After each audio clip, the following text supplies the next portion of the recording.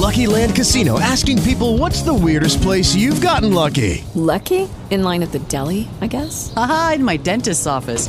More than once, actually. Do I have to say? Yes, you do. In the car before my kids' PTA meeting. Really? Yes. Excuse me, what's the weirdest place you've gotten lucky? I never win and tell. Well, there you have it. You can get lucky anywhere, playing at LuckyLandSlots.com. Play for free right now. Are you feeling lucky? No purchase necessary. Void where prohibited by law. 18 plus. Terms and conditions apply. See website for details.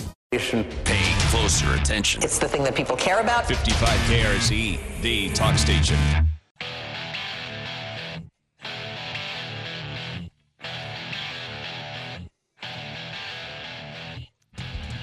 .505 at 55 KRC, the talk station. It's Wednesday. Listener lunch Wednesday.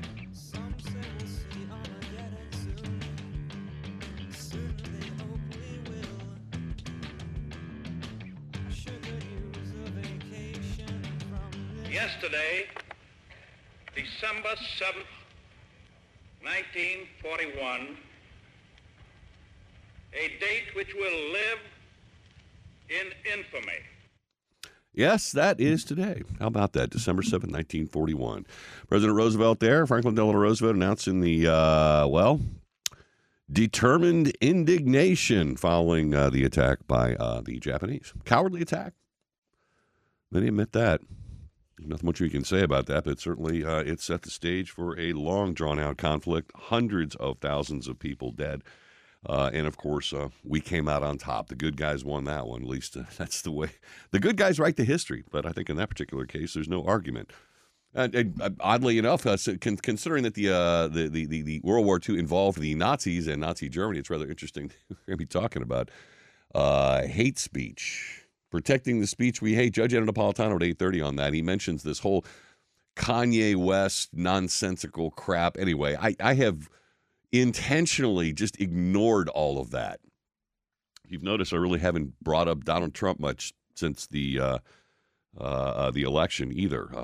There's so much distraction and crap out there related to it. It's just like, you know what? I'm not even going to bother with it for the time being. Anyway, got in a bunch of trouble, I guess, for sitting down and having dinner with Kanye West, who apparently comes across as a bit of a Nazi or at least a detester of the Jewish population. Don't understand it. But then again, you know what? I don't know anything about what Kanye West says. Why? Because I don't care. Joe, do you care what Kanye West says? I just kind of was a rhetorical question. I didn't expect you to say anything but zero. Interestingly enough, I love Joe. He and I get along really well. If he started going around all day talking about Kanye West and what Kanye did, and what is it? Is it ye or is it yay? I know you don't care, but do you know the answer to that question? Because somebody tried to correct me that I called him ye, because that's what it's Y-E. It's written in a newspaper article, and I just mentioned it in passing reference because of this ongoing controversy. And Eric or somebody sent me a Facebook message. And he had, quote, they, ye, meaning, I guess, that the proper pronunciation is yay. I don't care. Nobody cares. Exactly. Anyway, you draw your own conclusions on whether it's good or bad that Donald Trump's hanging out with him. I don't care. 513-749-5500, 800-823-TALK, pound 550 on AT&T phones. Maybe you care. You can explain to me why it's important or not. I don't care. Donovan O'Neill, 7:30. Donovan O'Neill, Americans for Prosperity, Ohio State Director, on the need to defeat HB 235. Which one's that? Find out together. I looked at it already. Other lame duck bills hanging out in the state of Ohio to kind of go through and see what Americans for Prosperity has to say about those. Christy Ertl at 8:05, a concerned parent, Lakota School District. She is with an organization called ProtectLakotaKids.com. Apparently a bit of an issue with the Lakota School Board and Superintendent. Christy's going to give us the details on that if you're a Lakota school parent or just a parent concerned about the situation or the status in education. You should tune in at 8:05 for that one. Of course, I mentioned Judge Ed Napolitano and his column, which comes out tonight, Protecting the Speech We Hate.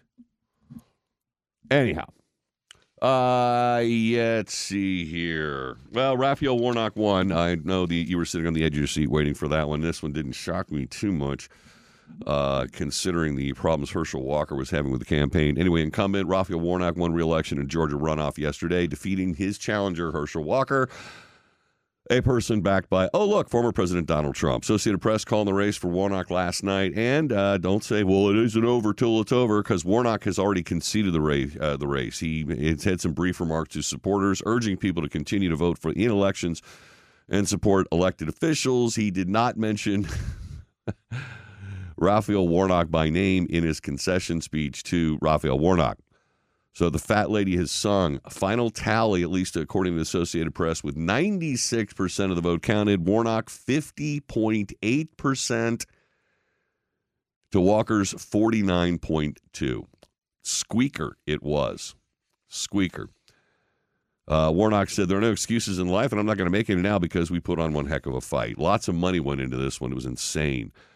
Now, Democrats control the Senate. As a consequence of this victory, 51-49, so we don't have Kamala Harris breaking any ties, but it also gives the Democrats more power in the Senate, and this is why the race was so important. Democrats get control of the Senate committees outright and no longer have to deal with GOP and the power-sharing agreement that they're currently under.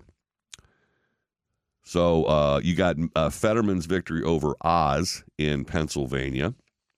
That flipped the GOP seat and made it a 50-50 split. Of course, you had Kamala Harris, as I mentioned, dividing that up. But Warnock now gives the Democrat leadership a little more breathing room, as they're calling it, more power as well. Under the current power-sharing agreement right now, Democrats have been prevented from issuing subpoenas without GOP support. And now, after January, committee chairman will be able to issue subpoenas and provide what they're calling a counterbalance to a GOP-led House. That means aggressive investigations of President Biden, family, and his administration on the House side, and no such cooperation on the Senate side. Currently, Senate committees are split between evenly. That slows down moving Biden's nominees out of committee and onto the chamber floor. Now, with Warnock's victory, it gives Democrats that narrow majority on each panel, which they will, of course, use to their advantage and advance these things a lot more quickly. Apparently gives them a little more flexibility on passing legislation as well. Last couple of years, lawmakers, Journal reporting on this one, maneuvering partisan bills throughout an evenly divided Senate, but passing legislation required all Democrats to agree. That is, if the Republicans were unified in their opposition. You can see the split there. Everybody's got to take their side. Everybody's got to, solidarity, brother. We've been dealing with this for a while. But that division allowed individuals like Joe Manchin and, to a lesser extent, I believe, Christine Sinema, to force the Democrats to make some concessions. Those concessions came into play yesterday in dealing with the defense bill. Joe Manchin's pipeline, the pipeline deal that he got in return for allowing that stupid Inflation Reduction Act, that green energy thing to go through. Remember, they promised him, listen, Joe Manchin, just vote with us on this Inflation Reduction Act, and we'll give you what you want in terms of reducing regulations on pipelines. Well, that piece of legislation, that pipeline deal, they endeavored to throw that into the National Defense Authorization Act. And a bunch of leftist Democrats said, hell no, we're not going to allow any more easy drilling. We're not going to reduce the environmental regulations that exist that stand in the way of the drilling happening. And then on the Senate side of the equation, the Republicans said no. Well, we here in the Senate are never going to vote for that Joe Manchin, because why would we reward you for doing something that totally screwed us, i.e. the defense, or rather the Inflation Reduction Act? Don't look at me, Manchin. You're the one that did this to us. So that little component is not in the National Defense Authorization Act. Whether it rears its head again, whether there will have any more legislation related to getting rid of the environmental hurdles that stand in the way of our drilling, that remains to be seen. I would imagine if it happens, it's going to originate in the House after January. And now we'll see what the Senate would do with it. Do you think? Maybe this is another rhetorical question. Let's say the House reduces regulations on drilling companies. Let's say the House wants to open up more drilling or whatever, reduce environmental rules, whatever is standing in the way of us having energy independence and paying $9 gajillion at the pump. That's what Republicans want to do. They package it up in a piece of legislation, standalone or otherwise. What happens when it goes over to the 51-49 Senate? Right, it doesn't go anywhere. So what I anticipate now, and I don't think I'm really some miraculous tea leaf reader and coming to this conclusion, it's going to be a lot like it was after the shellacking that Obama took. You have to remember that election, overwhelming shift to the Republican side of the ledger. Republicans passed all kinds of legislation. I remember people talking about, what about Obamacare? Are we going to repeal Obamacare? How about Obamacare? And every time Steve Shabbat came in the program, it was like, well, we just passed this bill that, we passed this, and, well, what happened to it? Well, it went over to the Senate where it died, right? So, what you can expect, I believe, out of the new Congress is, at least on the House side, investigations into the literally gazillions of different topics that they can investigate. Talked about this yesterday with the Breitbart News person. But there's the opportunity there for the American people to get completely overwhelmed. There are so many avenues down which the Republicans go in terms of investigations. I mean, the Hunter Biden laptop story and how deeply involved Joe Biden is in his son's affairs and how much it might have influenced, domestic security, for example. When you're playing nice with the Chi-Coms for your own personal benefit, you might undermine the interest of the American people. Worth looking into? Absolutely. Potential constitutional violation, a violation of an oath of office? Absolutely. Potential criminal issues involved in that? Yes, absolutely. So that's on, top 1, 2, 3 for my hit parade, but we could go on and on and on. The question is, what will Republicans do? Are they going to do it, like a blunderbuss type fire, everything at once, 9 gajillion committees and subcommittees, all investigating different things and creating this perpetual media circus where nothing gets reported on and everyone's eyes gloss over? Or will they be laser focused on something really, really, truly important and something that they appear to have all the evidence in the world, Hunter Biden's laptop, for example, and just focus on that in a narrower set of agenda items? That would be my wish. You can always get to the next agenda item after you're done with the first one, but we know how slow the process is in Congress in terms of investigating things. We know what the federal government does when you ask them for information. They basically say, no. As I say that, I think of Congressman Brad Wenstrup still waiting for the records, going all the way back to 2017 and the shooting on the baseball field, the attempted murder of multiple Republican representatives, which would have flipped the balance of the power in the House, an actual, real, true endeavor to overthrow the government, not January 6th, mind you. Bunch of fraternity brothers running around apparently drunk in the hallways of Congress. How much impact could they have? Zero. Killing a whole bunch of elected officials and not having anybody sitting in their seat the next day, that impacts the balance of power in reality. But the federal officials, after investigating it, said this was murder by cop or suicide by cop. Wenstrup's like, are you kidding me? This guy didn't even know there were any police around at the time. It was fortuitous. Then on top of that, the guy had a hit list of all these Republican members of Congress he wanted to kill. It was a planned murder. Planned. Not some willy-nilly, oh my God, the front doors of the Capitol are open. Let's walk on in kind of moment in time. I know they're trying to prove this collusion and everything was all coordinated ahead of time, but I'm waiting to see the evidence on that. We have real evidence of what Congressman Wenstrup went through.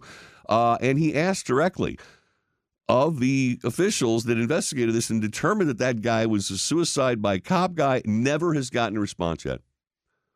What happened that allowed you to determine that, given all the facts and evidence that we know? The guy had no police there, the fact that he had a hit list, that he had planned this, that he brought multiple weapons and all kinds of, magazines. Nothing. Months it's been. Years, in fact. Nothing. So backing up to the whole idea of Republicans engaging in these investigations, same roadblocks are going to be thrown down. The foot dragging, the heel dragging, the sending over of redacted documents to be met with the oh my God, they're all redacted. You want to give us the real information, and then the inevitable court fights. So picking your battles is important given how long these processes can take, even for the most egregious of illustrations of corruption within the government. 513-749-5500, 800-823-TALK, pound 550 on AT&T phones. Get in touch with Foreign Exchange. Save your right now if you're about to Kansas City Talk Station.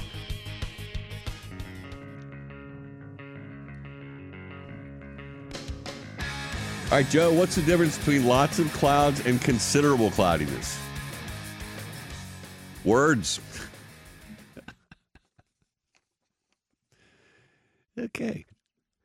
Just read them. Hey, an illustration of what I was just talking about, all these different investigations you can go into, and I wasn't even thinking of this one. I was thinking of like 6 other ones. You know, for me, number one would be going after Joe Biden and his working with foreign enemies to the benefit of himself and his son. But Afghanistan is the subject matter of one of the other investigations. House Republicans are planning on investigating the Biden administration's withdrawal from Afghanistan. This one, remember summer 2021 when, we left a whole bunch of people there. We had made promises to. A lot of people died. Errant cruise missiles were sent, destroying families. The debacle that it was. Anyway, Representative James Comer out of Kentucky, ranking member of the House Oversight Committee, has already requested documentation and declassification of materials from several agencies that were involved in that withdrawal. Requested documentation and declassification. Now, isn't it interesting that he's in a position of oversight? He's in a position of someone who is voting like with his power of the purse as a member of the House of Representatives. These are the people who are supposed to be watching. Lucky Land Casino, asking people, what's the weirdest place you've gotten lucky? Lucky? In line at the deli, I guess? Aha, in my dentist's office. More than once, actually. Do I have to say? Yes, you do. In the car before my kids' PTA meeting. Really? Yes. Excuse me, what's the weirdest place you've gotten lucky? I never win and tell. Well, there you have it. You can get lucky anywhere, playing at LuckyLandSlots.com. Play for free right now. Are you feeling lucky? No purchase necessary. Void where prohibited by law. 18 plus. Terms and conditions apply. See website for details. Every day, we rise, challenging ourselves to work for what we believe in. At U.S. Border Patrol, protecting our borders is more than a job. It's a calling. Agents answer the call, working together to keep our country and communities safe. If you're ready for a new mission, join U.S. Border Patrol and go beyond. Learn more at cbp.gov/careers. The groups that are funded by the American tax dollar, they need declassification and requests for documentation. And, of course, those that are requested to produce the stuff generally drag their feet. Comer circulated an internal memo accusing the Biden administration of illegal obstruction after receiving new material from the official watchdog looking over the reconstruction of Afghanistan. Special Inspector General for Afghanistan Reconstruction, SIGAR. Add that to your list of lexicons. Anyway, seeking the information from them. From the Pentagon, Republicans also looking for information about troop withdrawal and why air support had been removed before all the U.S. citizens were evacuated. Legitimate question, worthy of inquiry.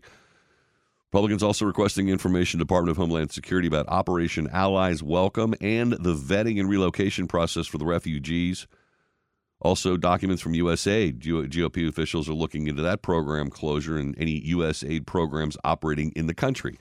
So, multiple layers of information, money flowing in, and documents requested related to that one withdrawal, that one single couple of day debacle that it was. One more worthy inquiry. Whether you put that one relative to all the other inquiries that are going to be launched remains to be seen. But prepare yourself for the media outrage. This is just Republicans tit for tat. This is just revenge for us looking into Donald Trump's collusion with the Russians. Yeah, but there wasn't any collusion with Russia. Shut up.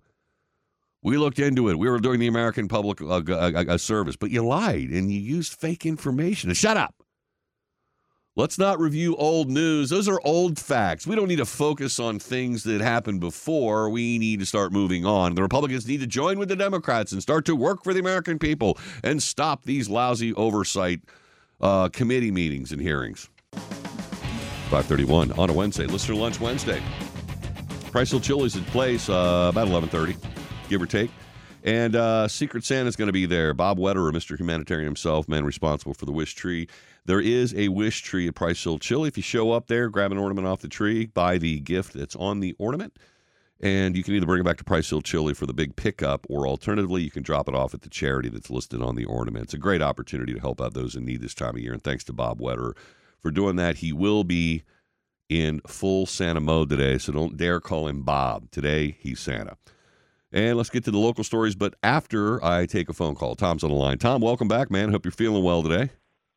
Oh, yeah, thank you. Appreciate it. Just one of them days, there's no way if I can't give the boss at least 72%, I'm not coming in. And yesterday would have been well below the 50% mark. So 72%. Okay. Well, you know. I know.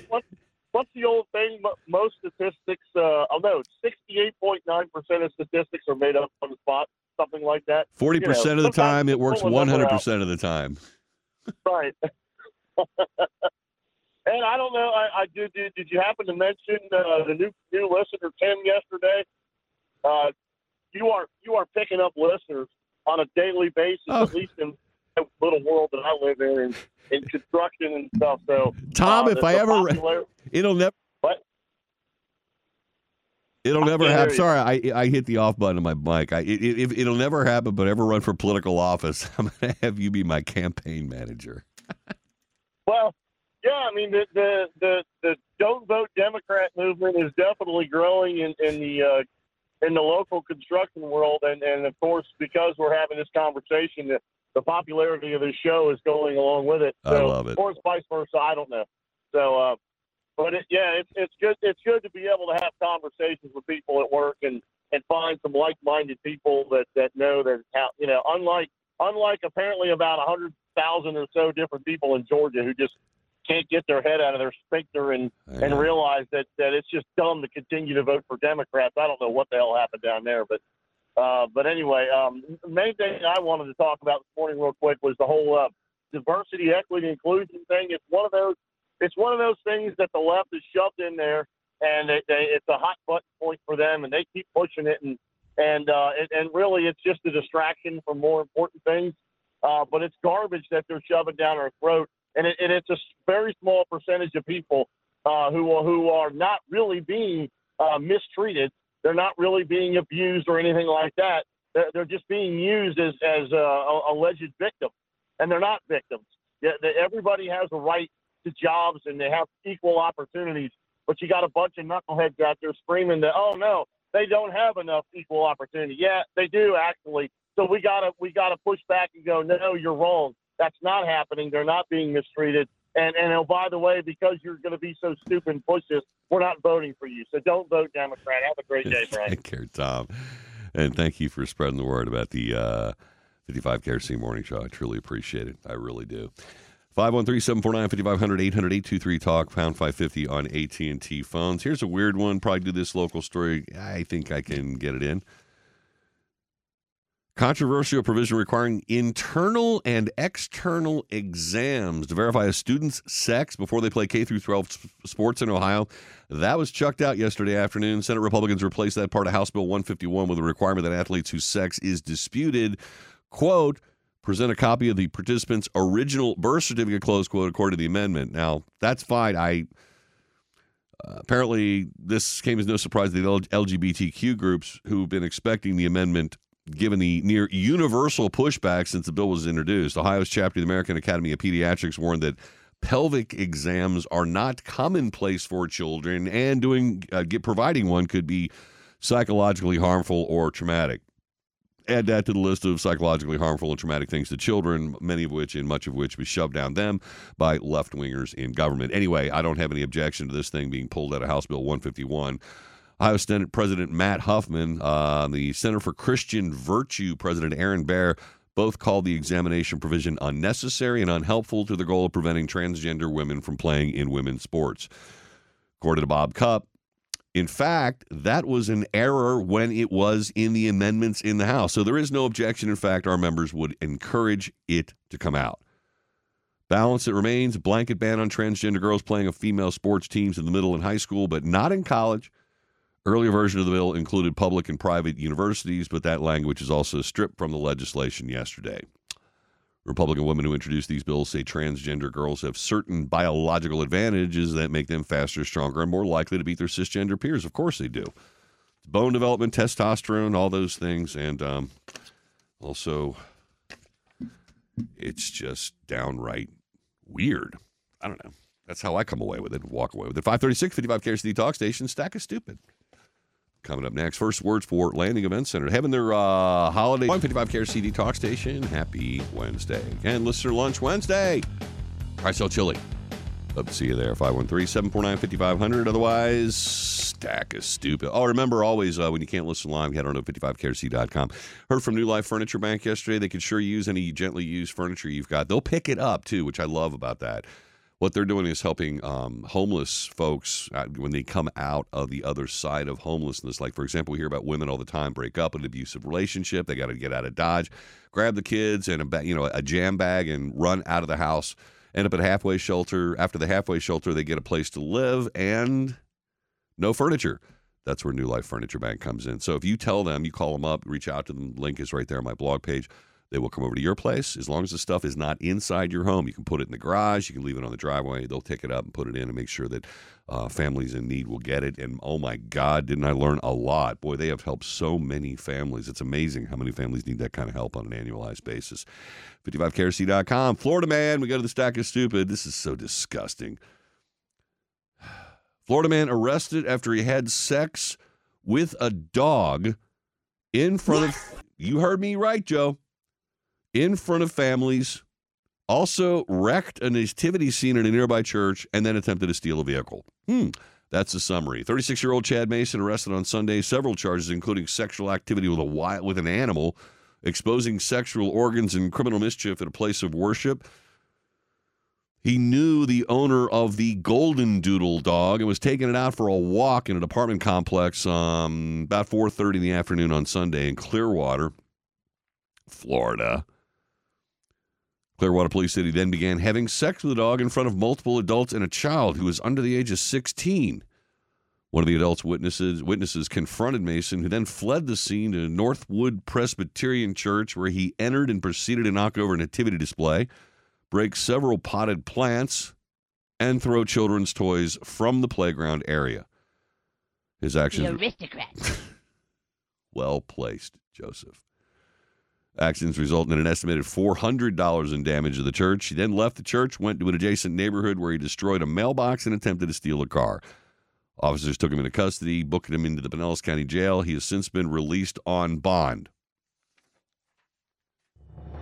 Thank you. He is the biggest douche of the universe. In all the galaxies, there's no bigger douche than you. Okay. You know what bothers me about that one, Joe? PETA did not issue a statement of condemnation. Overland Park, Kansas, Johnson County restaurant manager sent a harsh message to employees about taking time off, was subsequently fired. Olive Garden Media Relations representative confirmed local news there that a manager in the restaurant sent this message to staffers. Our call-offs, I guess that's taking a day off. Our call-offs are occurring at a staggering rate from now on. If you call off, you might as well go out and look for another job. We're no longer tolerating any excuse for calling off. If you're sick, you need to come prove it to us. If your dog died, you need to bring him in and prove it to us. Ooh, add this guy to the douche board, Joe. If it's a family emergency and you can't say you can't say too bad, go work somewhere else. If you only want morning shifts, too bad. Go to work at a bank. If anyone from here on out calls in more than once in the next 30 days, you will not have a job. Do you know in my 11 and a half years at Darden how many days I called off? 0. Ew. I came in sick. I got in a wreck literally on my way to work one time. Airbags went off. My car was totaled. But you know what? I made it to work on time. There are no more excuses. Us collectively and management team have had enough. And if you want to work here, don't. It's as simple as that. If you're here and want to work, then work. No more complaining about not being cut out or not being able to leave early. You're in the restaurant business. Do you think I want to be here until midnight on Friday and Saturday? No, I'd much rather be at home with my husband and dog, going to the movies or seeing family, but I don't. I'm dedicated to being here, as should you. No more excuses or complaints. Hope you choose to continue work here, and I think we, management, make it as easy as we can on you all. Thank you for your time, and thank you to those who come in every day on time and work hard. I wish there were more like you. Okay. Yeah, that's exactly what happened. The restaurant representative said, this message is not aligned with our company's values. We can confirm we have parted ways with this manager. 546, 55 KRC, the talk station. Right, the rest of them aren't coming into work tomorrow. Right, Joe? The talk station. 551, 55 KRCD Talk Station. Happy Wednesday. Listener Lunch Wednesday. Price a little chilly. Going to head over to the phones here. I got a couple of callers on. I'm going to start with Mike. Mike, welcome to the show. Happy Wednesday. Hey, how you doing? I'm well enough. I'm here. Hey, I'm awake. Barely. Oh, man, when you was talking about working, we work 14-hour days driving trucks. Yeah. 40-hour week means it's only Wednesday. I get you.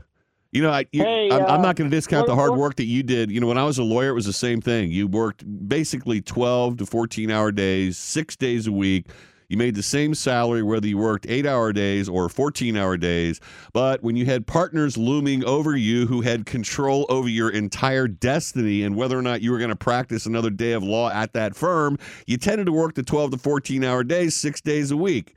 That's why one of the reasons why I'm happy I'm a recovering lawyer. But go ahead, man. I'm sorry, Mike. Go ahead. Yeah, I used to work in a foundry. I used to work 12, 16-hour days, 6 days a week. Yeah. Swinging a 20-pound sledgehammer all day, knocking the heads off of bolsters. But what I was calling about was, first of all, I'd like to plug something real quick. My House bills, S2598 and HR 9110 for the bankruptcy protection for student loans. And December 11th, MSNBC is having a Lone Wolves premiere of a documentary. Watch that. But what I was calling about was they're talking about the shortage on fertilizer and stuff.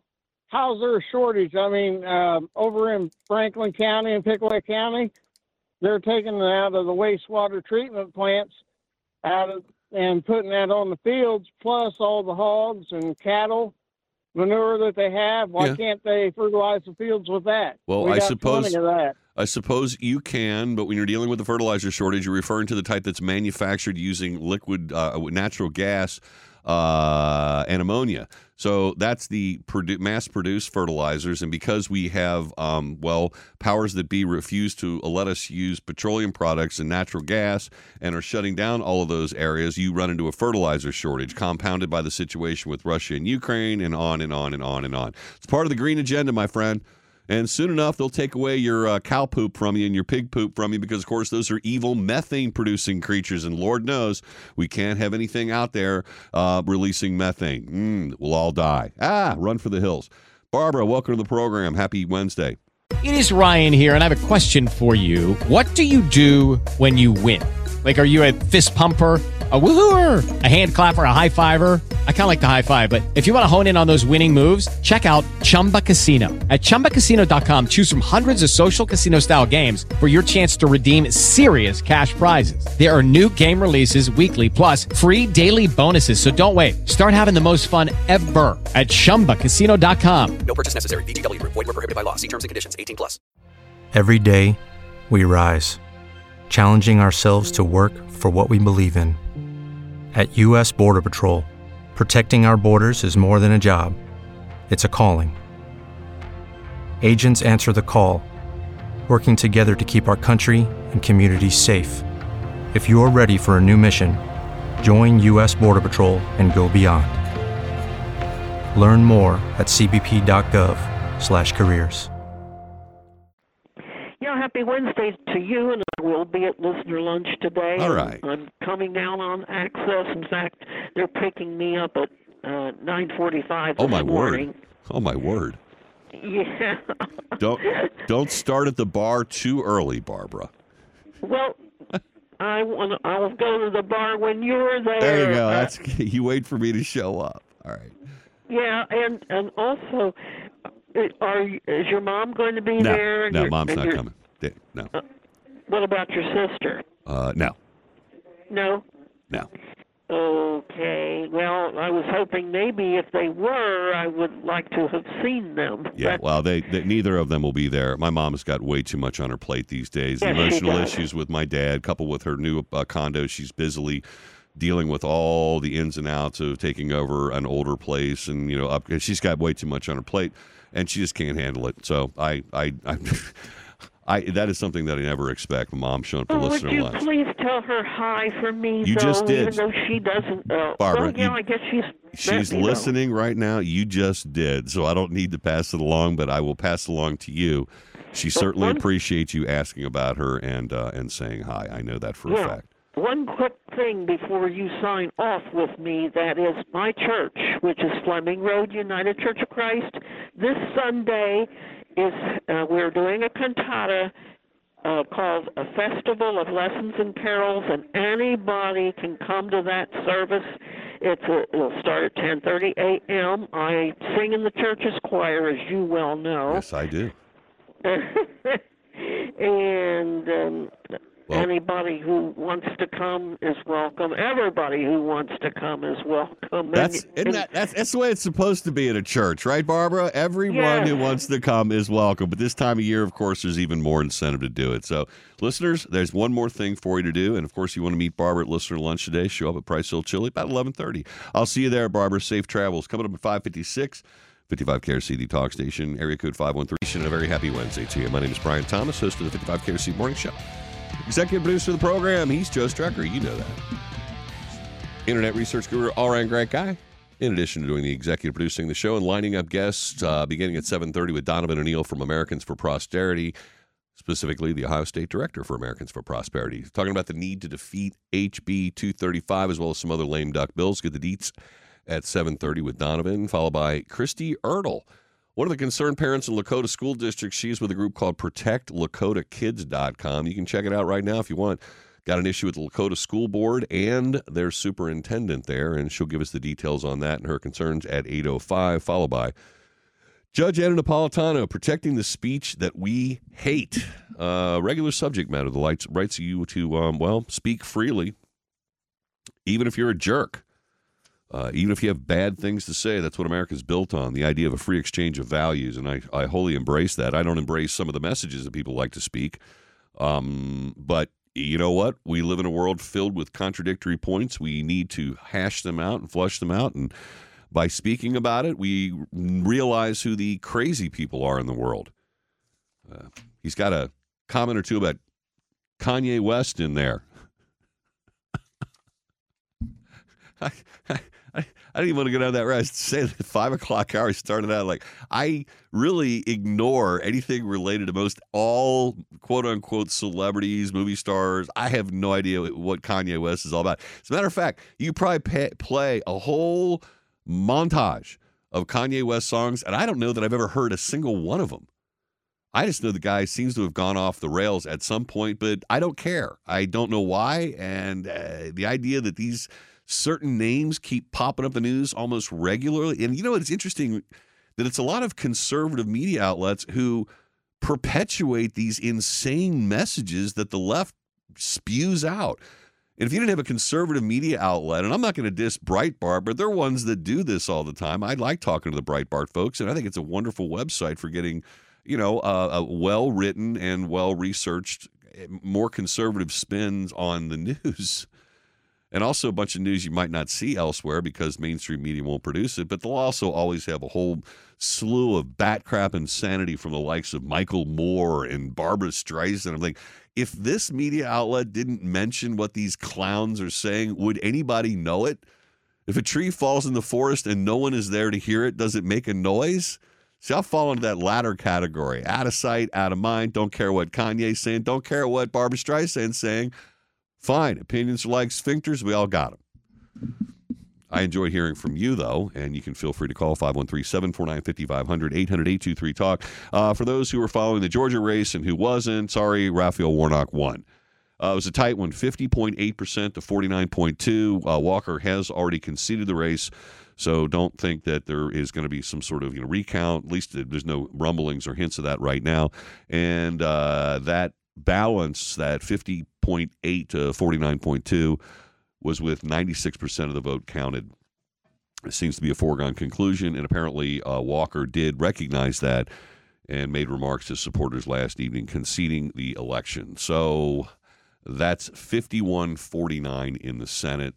that will give the Democrats some more leverage insofar as getting legislation moved forward out of committees. They don't have to play nice with the Republicans anymore.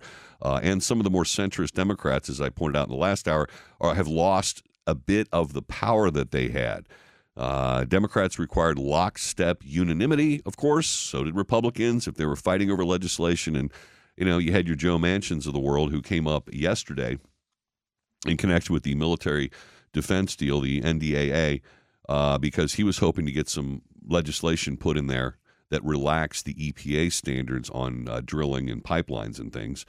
The leftist in his party said no, and on the the House side, putting it in jeopardy, the provision that was in the NDAA. And then on the Senate side, you had the Republicans saying, no, we're not going to reward you for stabbing us all in the back by voting for the so-called Inflation Reduction Act, which was nothing more than a massive multi-trillion-dollar Green New Deal project. So, without further ado, we're going to go over to the phones real quick here before we move on and see what else is in there, including getting rid of the COVID mandate for our military personnel. Let's see what Dave's got to say this morning. Dave, welcome to the morning show. Hey, Brian. Hey, I was listening to you talking about that manager, talking about people not to call in sick and stuff. Yeah. Well, or excuses. Well, I got three things. Number one, used to work in the hay fields for $1 an hour for about 4 years. Right. And then I was worked one summer building grain storage silos. The ones that go about 100 feet for Landmark and those. And I went in one day, night before I broke my foot, and went in the next day and started running a sort of like a jackhammer on one foot till the boss seen me and told me to go to the hospital. And he made me go.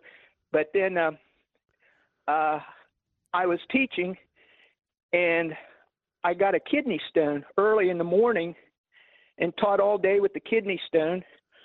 Left school, went to UC Claremont, and taught till 9 o'clock at night, same kidney stone. Went home at 11 o'clock and decided I better go to the hospital. I went to the hospital and passed the kidney stone. Got up the next day and went to work, and they were surprised to see me. Yeah. Well, some people have a very committed work ethic, and some people have a measured work ethic, and some people have zero work ethic. And you always fall into some area on that spectrum. The reason that story was in the Stack of Stupid is because the manager did not acknowledge that people do have a work-life balance. They expected people to never take off, to never take. Listen, if you're sick and you're in the food service industry, this is why I think that person got fired. You shouldn't go to work. If you're contagious, I don't want you breathing all over my food. That's disgusting. I used to work when I was sick. And matter of fact, I was sick one day at work, and my partner at the law firm, and I was like, man, I never took sick days off. I was bad sick. Like, my head was exploding. I was miserable, and I knew that I wasn't getting effective work done. It was kind of pointless gesture being there. And I walked into him, and I'm all flush, and I feel feverish, and I'm like, Mark, I really, really feel bad today. He looks at me, he goes, you know what, Brian? Sometimes it's just best to work through these things. And I left the office, not the office, I left his office and went back to mine and finished up my day at work. Was that appropriate decision? Was that good managing? Was that the right thing to do? I'm going to go no across the board on that. I should have gone home and got in bed. So anyway, we could talk about that kind of thing all day long. Have a work ethic. Try to be there at all times, and don't abuse your time off privileges. And we can all get a little work-life balance together and play nicely. Ryan, welcome to the 55 KRC Morning Show. Happy Wednesday to you. How are you? I'm well. I hope you can say the same. Yeah, I was giving you the fentanyl update. It's across the whole country now. I guess the new car fentanyl, it is the peach kind of stuff, but I don't know what's going on with them. We're trying to figure out a way to stop it. Don't know how that we're going to do it, but we're going to do it one way or the other. Well, the way I think it's going to stop is everybody that's out there buying illegal drugs will die. They're putting it on everything now. They're putting it on everything. I know, literally everything. Ryan, I've said this a bunch of times. I'm worried for parents out there who aren't keen to the reality that the Adderall that every single one of the children out in the world is taking just to get a speed fix or stay up late to cram for exam night, or simply because it makes them feel good and wide awake at times when they stayed up too late last night, they're getting fake fentanyl, or rather Adderall. It may very well have fentanyl in it. They're going to drop dead. The pills look exactly like real prescription medication. They're not in many cases. So that one to me is frightening, because you have a kid out there who's got every one of his friends with a real prescription for Adderall, probably was getting real pills, and at some point we have an Adderall shortage, which we do, which means they're going to turn elsewhere. And then the fake pills are going to start purveying in the market, and then kids are going to start dropping dead, even though they never intended to take fentanyl in the first place. You're right. It's a scourge. It's a problem. But what do we do about it? Our border is wide open. It is an open pathway for drugs. No one in the administration seems to care about that a whit. Everybody in the border will tell you who's fighting the drug battle that, if they're behind the scenes, they say the quiet part out loud. It is a colossal failure. It's like fighting the Sisyphean challenge of rolling the rock up the hill, never accomplishing your goal. You get 500 pounds of fentanyl, one bust. There are 9,000 pounds of fentanyl that don't get busted. I feel sorry for law enforcement agents who are in the drug fighting business, because, you got to get up and go today and realize you're waging a battle that can't be won. I think the fundamental problem is we have a drug problem in America. It's the demand. And if there wasn't a demand, we wouldn't be having a market flooded with fentanyl and having to worry about these problems. Thus it has ever been, I suppose. That helped me out in Cincinnati was the Cat House, though, that right down there by the museum. I'm not familiar with that, Ryan. Anyway, broad problem. I appreciate you bringing it up, though. Something we all got to worry about, an opportunity to remind parents out there, talk to your children. At minimum, talk to them about the Adderall. At minimum. You got a kid that's reasonably honest with you, like mine? Oh, they'll tell you. Yeah, it's everywhere. 616 55KRC, the talk station. USA Insulation is not everywhere, but it should be. If you don't have a home that's insulated properly, you pay too much for your energy bill. Station.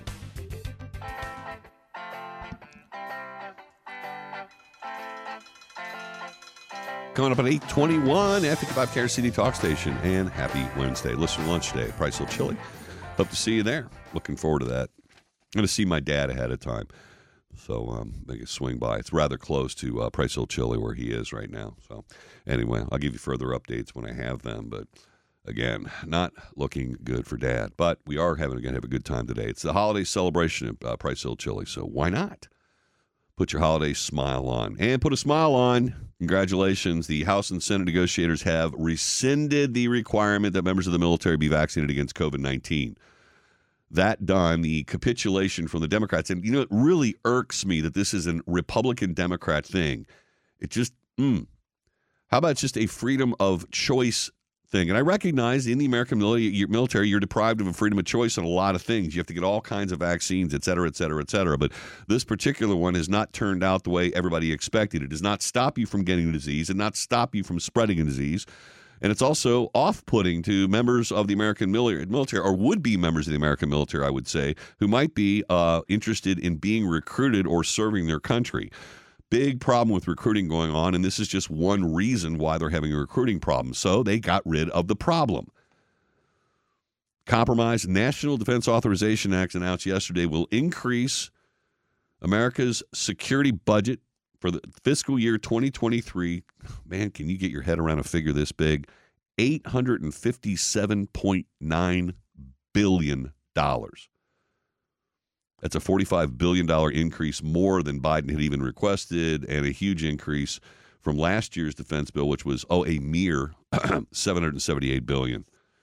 In it, 4.6% pay raise for military service members, which doesn't even keep up with inflation, I got to point out. An increase in housing allowance for service members, 2%. Authorizes funding for the State Department, intelligence agencies, new aircraft included, ships, vehicles for combat, budgeting for newer technologies, hypersonic missiles, for example. Now, Republicans were pushing to the end the Defense Department's COVID-19 vaccine rule, and they've been doing this since it was implemented back in August 2021, claiming it will help recruitment by getting rid of it. And as of right now, 3,400 U.S. military members have been discharged, excuse me, because they refuse to get the vaccine. 3,400. House Minority Leader Kevin McCarthy was happy about the revocation of the vaccine mandate, called it a common sense change. However, and here's the sad part of it, they get rid of the vaccine mandate for incoming recruits. They will not be reinstating troops that have been discharged for not getting the vaccine. Republicans pushed for that, but I guess they just didn't have the will or the votes. So that's, I think, a real sad thing. Anyhow, talks over the NDAA were bogged down yesterday. Apparently, Congress endeavoring to stuff everything in that bill that had nothing to do with the U.S. military or military funding. Energy permitting is one of them. That was the Joe Manchin pipeline deal. The promise from the Democrats that they would give him some leeway insofar as environmental regulations and drilling and pipelining. Democrats threatened to vote against the NDAA if it included Manchin's permitting legislation. Let's turn to one of them, Representative Rashida Tlaib. Yes, one of the leftiest. This would gut bedrock environmental regulations and fast-track fossil fuel projects. I refuse. Hello, it is Ryan, and I was on a flight the other day playing one of my favorite social spin slot games on ChumbaCasino.com. I looked over at the person sitting next to me, and you know what they were doing? They were also playing Chumba Casino. Coincidence? I think not. Everybody's loving having fun with it. Chumba Casino is home to hundreds of casino-style games that you can play for free anytime, anywhere, even at 30,000 feet. So sign up now at ChumbaCasino.com to claim your free welcome bonus. That's ChumbaCasino.com and live the Chumba life. No purchase necessary. VGW. Void where prohibited by law. See terms and conditions. 18+. To allow our residents in frontline communities to continue to be sacrificed for the fossil fuel industry's endless greed. That netted a WTF for me on my notes as I read that. Is that what it's all about? See, global warming impacts residents in whatever the frontline communities are, and that they are being sacrificed for the fossil fuel industry. Joe, do you live in a frontline community? You don't know, do you? It's not defined here. She hasn't mentioned what that means or how that is impacts them any more differently. Bottom line is there were a bunch of leftists that said no, they wouldn't vote for it. And then over on the Republican side, GOP lawmakers said basically no. It doesn't go far enough to spur oil and gas production. Few of them also said, nah, you know what? We're not going to vote for that thing. We're not going to reward Joe Manchin for helping him for him passing this Inflation Reduction Act, which had nothing to do with inflation and everything to do with funding Green New Deal projects to the tune of gazillions of dollars. According to Senator Lindsey Graham, Senator Manchin, if you think you're going to get 60 votes to get the sweeteners, you need to think long and hard about what you're doing.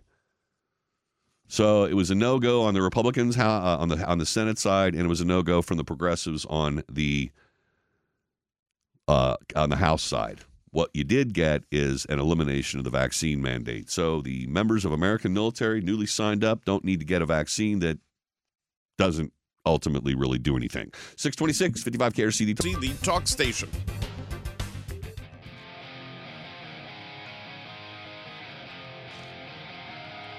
.631 at 55 KRC, the talk station. Little Iggy there. Sum 41 and Iggy. I always enjoy that song. Thank you, Joe Strecker. A little adrenaline rush when you play it. Going to go to the phones real quick before I get to local stories. Mike, you have a name. It's Cribbage Mike on the telephone display now. Welcome to the morning show. You going to be making a lunch today? I will be there, Brian, with my lovely bride wearing my Christmas attire, and if we got time, maybe we can have round two. I'm looking forward to it. I hope we do have time. And you married out of your league, brother. Good for you. Smart, Absolutely. Smart men always do. Well, I appreciate you starting your show today with the words of Franklin Delano Roosevelt in front of Congress on December 8th, because we do need to remember that today is Pearl Harbor Day. Yes, sir. And even though it's been 81 years ago, there were close to 2,000 people that lost their lives that day, including over 1,100 that are interred aboard the USS Arizona. So just like the World Trade Center at Ground Zero, that is hallowed ground. I was fortunate on my first submarine, the USS Skate, to be stationed in Pearl Harbor, and it was indeed an honor to be there, and not a bad place to be stationed as a 21-year-old to work there for 3 years. I bet. My friend Steve was stationed in Hawaii too, and he's retired military. And I, from all accounts, I'm guessing he enjoyed it as well. Although he did go to the sandbox for a while, but I think a lot of folks did. But Hawaii is indeed epic beautiful. I had the pleasure to go there with my wife on a vacation. I always vowed in the back of my mind I was going to go back because it was just amazing. The memorial itself, as every Navy veteran knows, or anybody that's boarded at a naval installation, at 8 a.m. every day they played the national anthem, and that's exactly when the attack took place. Yeah. So to stand there for morning colors, it just sends chills up and down your spine to look at that memorial. Yeah, and it's so fitting that in '99 they brought the USS Missouri, another battleship, where the surrender documents were signed there in Tokyo Bay. So literally you have the beginning of the war, the Arizona Memorial, and right next to it is the USS Missouri. But then it gives you the awe-inspiring impact. You look at the size of that ship, I know. And that's what's underneath that water there with 1,100 sailors and Marines interred. I know we were not there for the national anthem at the time of day, but we did see the memorial when my wife and I went, and it is awe-inspiring. And I would argue, even if you're not there at 8 for the national anthem, it will still send chills up your spine to witness it and really fully appreciate. You can see the damn ship; it's right there. Oh yes, it's just you look right down. It's absolutely amazing. The sacrifice, and of course, that set us off on a tear toward victory. You don't mess with the snake, baby. You're going to get bit. That's what happens. Mike, I can't thank you enough for your service, and I am certainly looking forward to seeing you at Listener Lunch today. It's always a real pleasure to hear from you, my friend. And God bless you, Brian. God bless you, Mike. Price Hill Chili, about 11:30 if you can make it. Let's see what Dennis has got this morning. Dennis, thanks for calling, and happy Wednesday to you. Well, happy Wednesday to you, Brian. And yeah, I'm going to be there at Price Hill Chili. All right. I haven't looked for the address, but I went over to Price Hill the other night. Spent the night with a friend, a former coworker at my favorite overnight Kroger gig. But he's from Guatemala, and that neighborhood has lots of people from Guatemala. Of course, certainly all his neighbors and friends there are from Guatemala. But when I was there in 2001 for the Ohio Migrant Education Center, not teaching, but I did set up an English program there at a church. But we had to, count people who had come in, initially from doing migrant work, and then we qualify for benefits, although they were now in the city. There were businesses there. There was a place called Sylvia's. It was a restaurant. Oh, sure. Sylvia's had a store. You remember that? Of course. I grew up on the west side, my friend. Delhi's, where I spent my childhood years.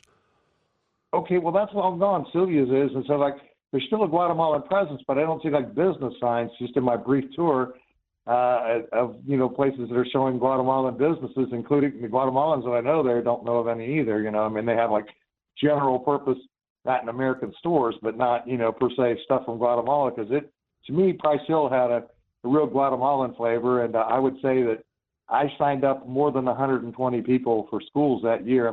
There's no kidding. The school could not handle the school couldn't handle the registration with its personnel and lack of Spanish speakers. So that's one of the things I would do for the Migrant Education Center.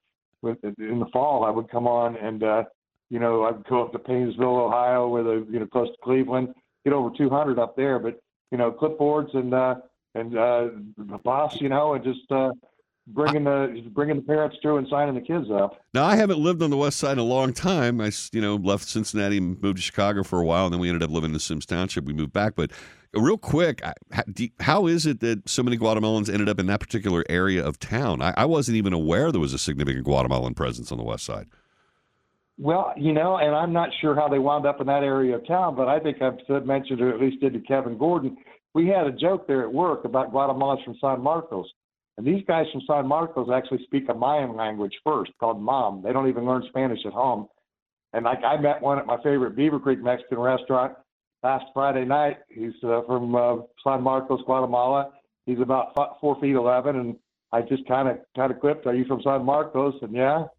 And sure enough, I don't know. I've got a joke, though, that I ran with my coworkers there about San Marcos. I said we could go there. I could bring some gringos down for tourism. They could take a special sauna bath that's famous in that area, where they burn up all these nice woods and with sap in them, and they warm up the rocks, and have some. We'll have the Indian women will be a little prettier than usual for their gringo friends. And while they're down there getting a nice sauna, we just go into town and recruit some people who want to come up to Cincinnati or Dayton and work. Well, it's a good idea. I mean, hey, paperwork might be a trouble. we need the workers and they come here lawfully, legally, that's A-okay with me, man. I just know that if you end up burning wood for a Guatemalan sauna, somebody's going to probably accuse you of killing the planet. And on that note, good to hear from you, Dennis. Have a good one. 638, 55. 642, almost 643 at 55 KRCD Talk Station. December 7th, a date that will live in infamy. Yes, indeed. Joe did open the show with FDR's famous words on that, words to that effect. And I have Todd on the phone with a comment about that. 513-749-5500, 800-823-TALK. Todd, thanks for holding over the break. Welcome to the program. Brian, top of the Wednesday to you, buddy. How you doing? Hope you're healthy. I'm well, man. I hope you can say the same. Thanks for asking. All's good here, man, at the command center. Hey, just wanted to let you know, we got back from Maui, spent 2 weeks in Maui, did a little family celebration, but we took a day and flew over to Honolulu. Oh, good. Everything right there, Pearl Harbor, 10 minutes from the airport. We took a cab over. But I'll tell you, and I've been there before, right? Yeah. But we did Missouri, and I'm telling you, I'll never forget that. That's the size.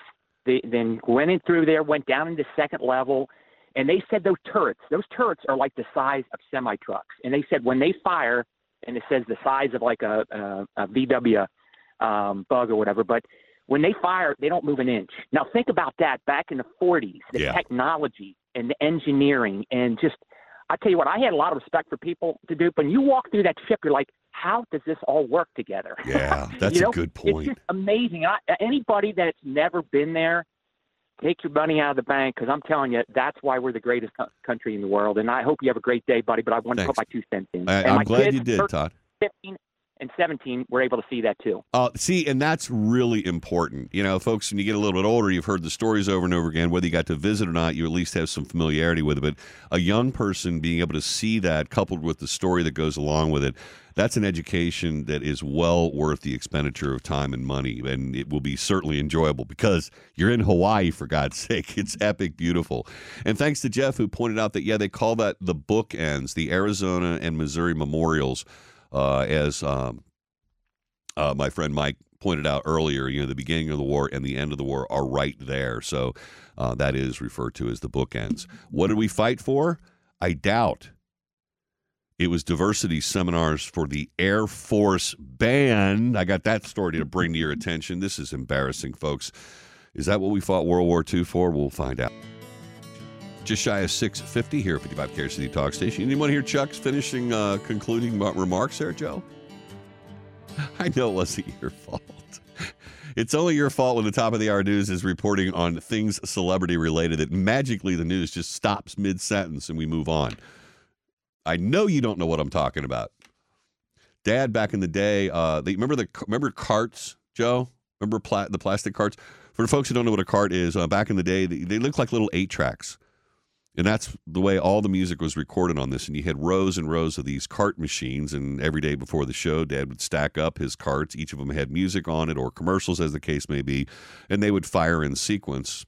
I don't do any of that. That's Joe's job now. We don't have carts anymore. Of course, it's all digital. But going over to what Joe does from time to time. No, what Joe doesn't do from time to time, stop things midstream.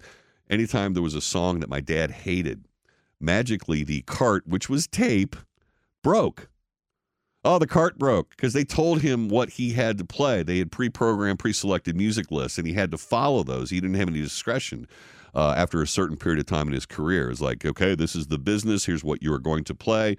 And I believe the last time that he told me a story about that happening, i.e. the cart broke, it was a Madonna song. So we're going back to 1985, I believe, back when she was the boy toy. So, no, he would not abide. And, oh, I'm sorry, the cart broke. Couldn't get Madonna in today. Anyway, obviously it's Pearl Harbor Day, December 7th, a date that will live in infamy. I had quite a few callers this morning talking about that as well. We should. And question, did we fight World War II so that we would go and start spending money on diversity, inclusion seminars for the United States Air Force Band? The band. Apparently we did. U.S. Department of Defense is spending $91,000 on this diversity inclusion program. The money awarded to Black Pearl Chamber Orchestra in Philadelphia. They'll be providing the training for the Air Force Band. Air Force Band, parenthetically, has 184 active duty members. Thank you, Fox News, Jessica Chasmore, for letting you know about that fun fact. Anyway, according to the website, the Black Pearl Chamber Orchestra's mission, quote, is to take the audience beyond spectatorship to participation in the musical experience by combining artistic excellence with cultural diversity and innovative community engagement. You got that, Joe? Can you run that through Google Translations and let me know what that means in English? Quote, Black Pearl's education and community engagement activities are unique because they offer audiences. Now, remember, you're listening to the Black Pearl Chamber Orchestra, and I'm sure that they are quite proficient at what they do. I'm not going to doubt their musical ability. Black Pearl's education and community engagement activities are unique because they offer audiences unprecedented and direct access to the musicians and conductor. These award-winning programs were created by Maestro Johnson, who believes that giving audiences, regardless of their level of knowledge, the opportunity to reach into an art form for a more direct experience is the best way to engage them. Close quote. That's from their website. Dude, I know. I wrote, huh? Question mark after that. Why don't you just say straightforward what it is that you do? Parenthetically, like all grants to non-governmental organizations, this ain't the first check that was written to the Black Pearl Chamber Orchestra in Philadelphia. The same orchestra received a $100,000 grant in June from the National Endowment for Arts, from funds that President Joe Biden's America Rescue Plan used to support and this is the money was used to, quote, support personnel and facilities expenses in response to and recovery from COVID-19. Okay. Fox News reached out to the Department of Defense and Air Force for comment on why they're spending $91,000 to hire a band to teach diversity and inclusion to a band. I guess they're uniquely suited for that job. Several service members speaking with Fox News Digital earlier this year, so the military recruits are being indoctrinated by left-wing dogma, and the senior members who speak out on the issue risk their careers or retirement pensions. One service member speaking with Fox, merely questioning the goals or methods used to promote equality and equity and diversity is punished, and that punishment is swift, harsh, and public. Senator Tom Cotton had this to say, when I encourage military whistleblowers to share their concerns privately, we were flooded with hundreds of messages about declining standards and degraded capabilities. In some cases, essential training in weapons systems, navigation, and ship handling is falling by the wayside while commanders are forced to prioritize woke diversity training you'd expect to see in a liberal arts campus. Judy was boring. Hello. Then Judy discovered ChumbaCasino.com. It's my little escape. Now Judy's the life of the party. Oh, baby, mama's bringing home the bacon. Whoa, take it easy, Judy. The Chumba life is for everybody. So go to ChumbaCasino.com and play over 100 casino-style games. Join today and play for free for your chance to redeem some serious prizes. ChumbaCasino.com. No purchase necessary. Void where prohibited by law. 18 plus terms and conditions apply. See website for details. Former Secretary of State Mike Pompeo apparently launched a website recently in an effort to stop the spread of wokeness throughout our armed forces. His words, he also said, I can assure you that there is no Russian general, no Iranian leader, no Chinese Communist Party admiral who's spending 1 second thinking about gender or woke ideology or climate change. They're thinking about how to kill Americans, and the fight is on. We have to walk away from this radical left ideology. We cannot let it penetrate our military. Well, I concur with you, Mike, but it looks like it's already been penetrated. And apparently a lot of service members walking kind of funny as a consequence of it. 656, 55 KRCD Talk Station, 513-749-5500, 800-823-TALK. Stick around. We're going to hear from Americans for Prosperity's Ohio State Director, Donovan O'Neill, about some lame duck bills that need to be dressed. We'll do that at 7:30. I'll be right back. The gift of information. See the Talk Station.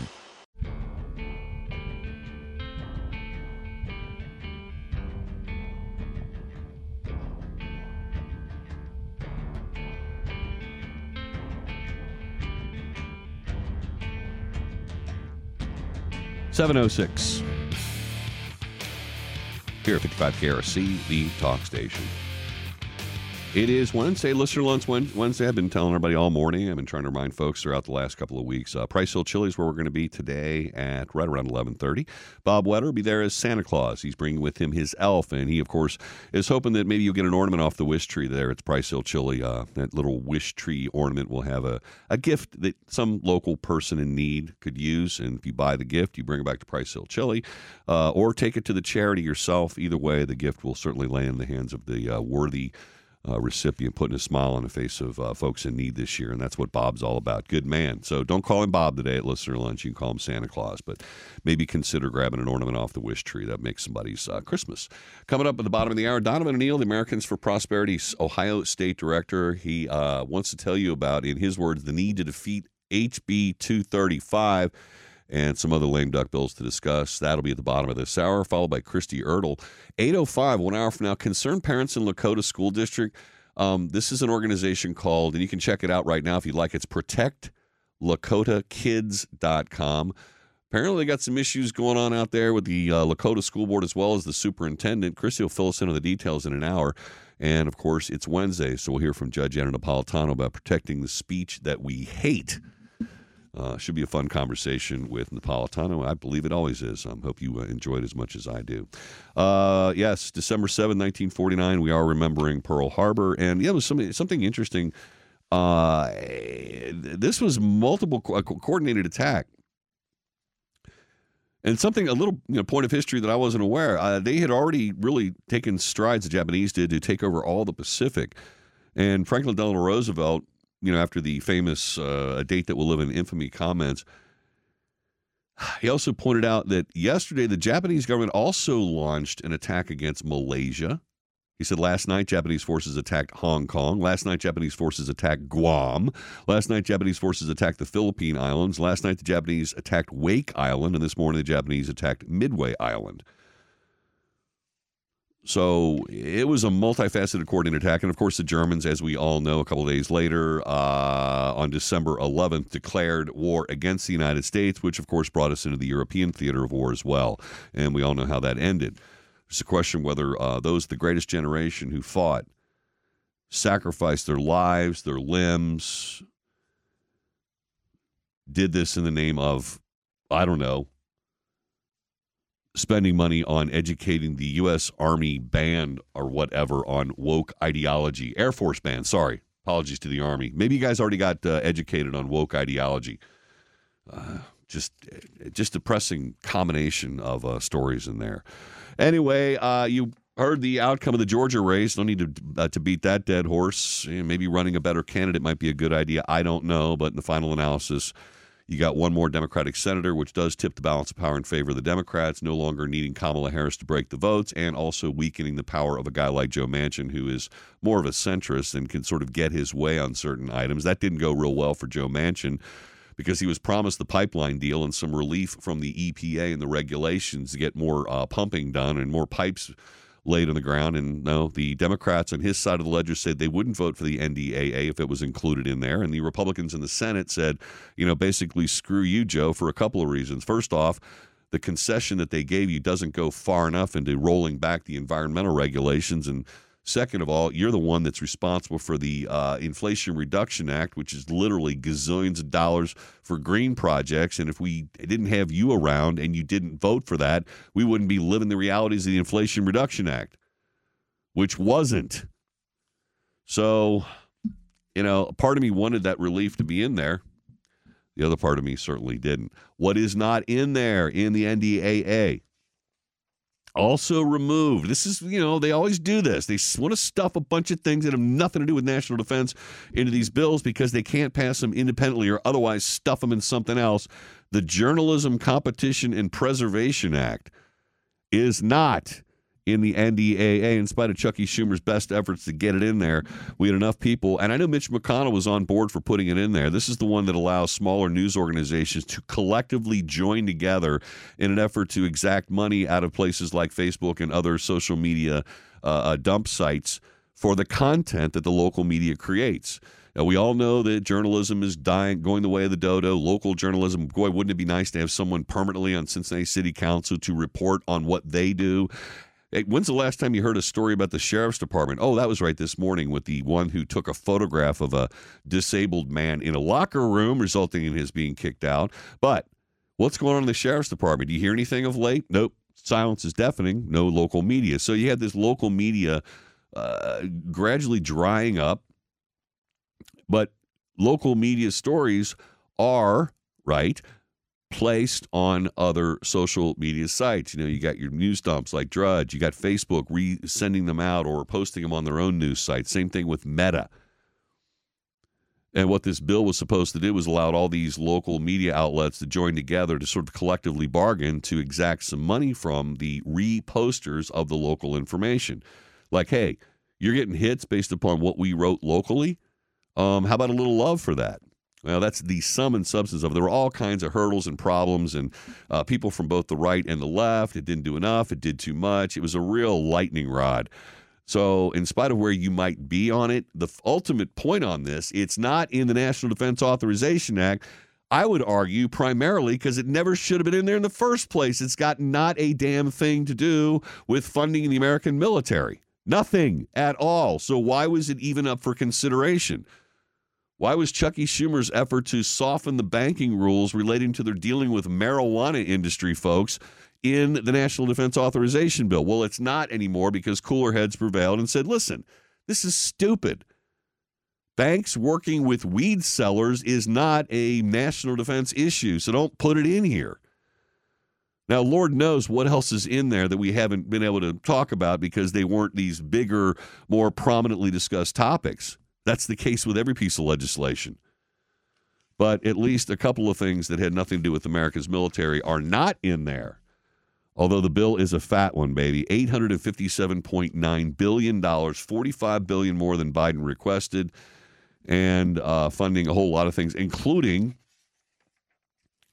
rebuilding our American military. Our resources have been pretty much depleted, folks. If you haven't noticed, we've been spending a lot of money and sending a lot of missiles and arms and weaponry to Ukraine, and we're running out. And this bill, this NDAA they compromised on, designates $1 billion. And I'd love to know the logistics on this one. $1 billion for defense officials to buy minerals like hard-to-get metals and lithium-ion battery ingredients for the country's defense stockpile, which, and I'll read the sentence from the Wall Street Journal, which has been depleted in recent decades, leaving the United States defense supply chains vulnerable to shortages. Couple of things on that point. I don't know to what extent the American military needs lithium-ion batteries. I presume they do for regular, good old-fashioned run-of-the-mill military gear, like the communications devices, things of that nature. I don't know if, these lithium-ion batteries go into manufacturing aircraft or tanks or other weaponry like that. I've got no problem if they do. I've got a problem with the military is going full green. Joe, are they going to put Tesla charging stations out in the middle of a battlefield? You read anything about that? It's coming. So there's that whole idea, wait a minute, we need lithium-ion batteries? Okay, let's make that concession. $1 billion for defense officials to buy the minerals needed to go into these necessary products for the American military. Can anybody answer me the question where we're buying them from? Is this ultimately a $1 billion gift to the Chinese Communist Party, which is where most of these rare earth minerals come from? We're certainly not pulling them out of the ground here, are we? We can't do that. Our environmental rules won't let them, and NIMBY lawsuits won't let them. You want to start, a lithium-ion production facility here in the United States? Good luck. Why don't you do that right after building a nuclear plant and another refinery to deal with the, lack of refining capacity we have for the United States? All these environmental rules, man, I'm telling you, you end up cutting your throat and you expose yourself. This is revealing to me. 715-55 KRCD Talk Station. 749-5500, 800-823-TALK. Going to jump over to the phones here if you'd like to call, make a comment. 513-749-5500, 800-823-TALK, and pound 550 on AT&T phones. To the phones we go. Tony's got a comment about the batteries, may be able to answer my question. Tony, thanks for calling today. Happy Wednesday to you. Hey, I haven't talked to you in a bit, hey, here's the thing with the batteries in the military. First off, everything needs batteries. Yeah. And when you're in the field, separated from people, you have to carry them. So lithium batteries have actually been used by the military for a lot longer than you think. We're talking 20, 25 years was when they first started showing up. I guess now, that's the initial version of them it's was usually where non-rechargeable. we get our cutting edge technologies a lot from like programs like NASA and the American military, and they ultimately make their way out into the general public. I appreciate that. And I honestly, when I was criticizing the battery acquisition money or the mineral acquisition money, I really had no doubt in my mind that they are omnipresent. Batteries are absolutely necessary everywhere. I just had it in my mind that, they're going to have battery operated tanks out there as opposed to ones that run on diesel or something. That was sort of the tongue-in-cheek joke. But more fundamentally, maybe you could answer where we're getting the minerals from to make the batteries that we obviously so need. Yeah, I know that was what you were getting at, but the need for batteries is everywhere. Sure. And also, you were talking about, are we going green with all the lithium batteries? It's a question of weight. If you remember when we were kids, the non-CAD batteries, those things are freaking heavy. Remember D cells? Yes. A simple radio weighs like 5 pounds on its own, and you got to carry 2 or 3 of those. It's like, ugh. And they didn't last very long. Why. Yeah, I understand. That. I just wish we had the damn products ourselves. We could make them ourselves. Or if we're going to buy them on the open market, at least not buy them from the damn Chinese Communist Party. I mean, that really is the fundamental problem I have with the concept. That's I'm on board with you with that, but that's. I get it. At least now they are rechargeable. I understand. They weren't rechargeable initially. And they're better for the American military because they are lighter and can be recharged. You get no argument from me on the technological advances on that. I appreciate the qualifications, my friend. I really do. 722, 55 KRC Talk Station. So we're talking about energy. I just wanted to get this one out there. This is insanity. Absolute bat crap insanity coming from California Governor Gavin Newsom, who's requested a special session of their legislature to introduce a proposal, which is the brain excrement from Democrat Senator Nancy Skinner, penalizing big oil companies who have, in their words, excessive profits. Gas prices are what's at issue in California. The most expensive gasoline in the country is in California. And go ahead, answer for yourself why that may be. All the reasons you could come up with why it's $6 a gallon in California and $3 and change here. Right. It's California, man. It's green. It's taxes. It's all the environmental rules and regulations they have, which cause the price to go up there. It's lack of refining capacity. It means you got to ship it over ground further away to get to California. Anyway, Newsom claims these big oil companies are gouging Californians and that there's no other way to explain the record high prices at the pump. Right. His words, ready? California price gouging penalty is simple. Either Big Oil reins in the profits and prices or they'll pay a penalty. Big Oil has been lying and gouging Californians to line their own pockets long enough. I look forward to the work ahead with our partners in the legislature to get this done. The proposal, just so you're wondering, what does excessive profit mean? They don't define it. They do not define the maximum profit margin and penalty amounts. Well, those amounts will be determined through the legislative process, according to the press release from Newsom's office on Monday. We'll wait for it. It's pointed out the taxes and fees associated with environmental regulations that other states do not have is why they're paying $2.60 more per gallon in California. It's not price gouging. Speaking common sense, truth to power, a spokesperson for the Western States Petroleum Association, Kevin Slagle, who obviously understands economics, had this to say. Whatever Governor Newsom wants to call it, this is a tax, and it's going to have the same impact that all taxes do on consumers, and that is to raise costs, not bring them down. Exactly. With Lucky Land Slots, you can get lucky just about anywhere. Dearly beloved, we are gathered here today to... Has anyone seen the bride and groom? Sorry, we're here. We were getting lucky in the limo and we lost track of time. No, Lucky Land Casino, with cash prizes that add up quicker than a guest registry. In that case, I pronounce you lucky. Play for free at LuckyLandSlots.com. Daily bonuses are waiting. No purchase necessary. Void where prohibited by law. 18+. Terms and conditions apply. See website for details. It's a finite profit margin. It's not as big as you think it is. And if you start telling us we got to pay a big penalty, a.k.a. a tax, that's going to get passed on to the consumer. We're still going to maintain our profit margins. 725, 55 KRC, the talk station. Let's find out about House Bill 235. Speaking of energy, we're going to hear Wednesday, listener lunch day, Priceville Chili. Yes, Bob. You will be there, Bob Wetterer from the Wish Tree. We're going to have a Wish Tree at Priceville Chili, and we hope you can participate and help those in need. In the meantime, I am so pleased to welcome to the 55 KRC Morning Show Americans for Prosperity Ohio State Director Donovan O'Neill to bring to attention why we need to defeat House Bill 235. Donovan O'Neill, pleasure to have you on the program today. I hope you and your family are well this time of year.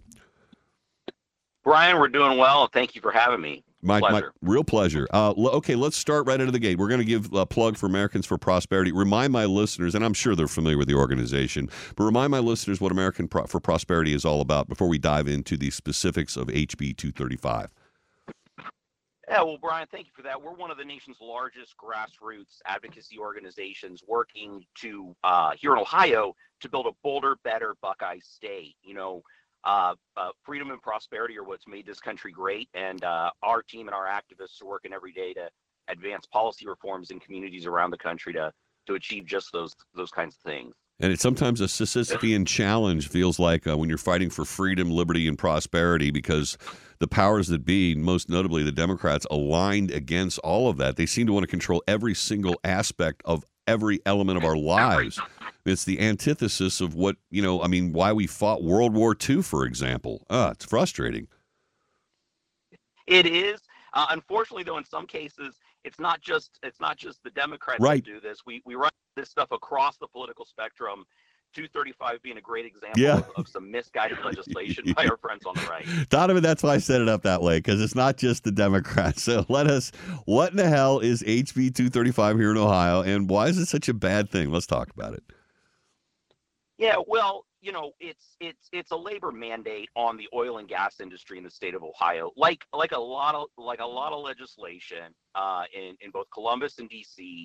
That's well-meaning, well-intentioned. It's rooted in this idea of public safety by its proponents, but the reality of it is it's a solution in search of a problem.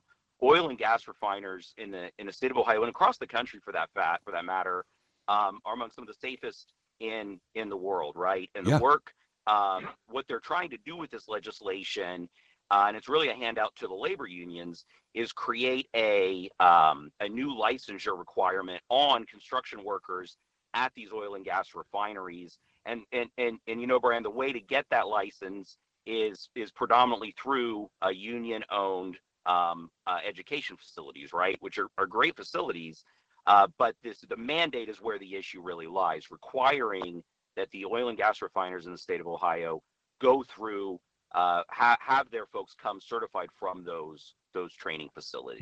That mandate's a problem. Well, let me ask you this. First, is this a solution in search of a problem? You already mentioned we're among the safest in the world in terms of that particular industry.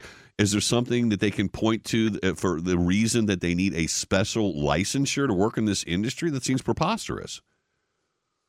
Well, I think that's part of the problem, right? Oil and gas refiners are incentivized in order to keep productivity up, to keep their workplaces safe and effective, right? So when they hire in these folks to do the work on the facilities, construction work on the facilities, safety is the number one priority out of the gate, because they want to get these facilities repaired or refitted and up and running as quick as possible to be productive.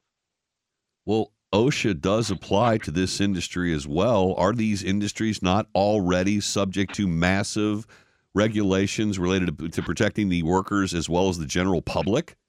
He asked almost rhetorically. Well, absolutely right. I think it's redundant in terms of those factors as well. Those safety requirements already are in place. So who is pushing this? Well, the proponents of this largely come out of the construction trades unions, who see this as an opportunity to increase membership, increase enrollment for their efforts. That's really where it begins and ends, right? Is creating a new avenue for organized labor to collect dues and grow their ranks in a period of time where their ranks are declining, and folks are appreciating the dignity and independence of work. Well, I understand that all day long. So, of course, the labor unions, to the extent it's going to benefit them, would certainly push for this. But let us focus on our representative government, who in the State House in Ohio is embracing this. And going back to the political conversation, it doesn't sound like something Republicans would cotton to. This seems to be something completely against traditional Republican platforms. So, am I wrong on that, or we have got Republicans in Columbus that are behind this? Well, yeah. So Republicans are the ones pushing it. Representative Baldridge, fine gentleman in a lot of regards, but on this one he's wrong. Representative Baldridge is the lead sponsor of this legislation.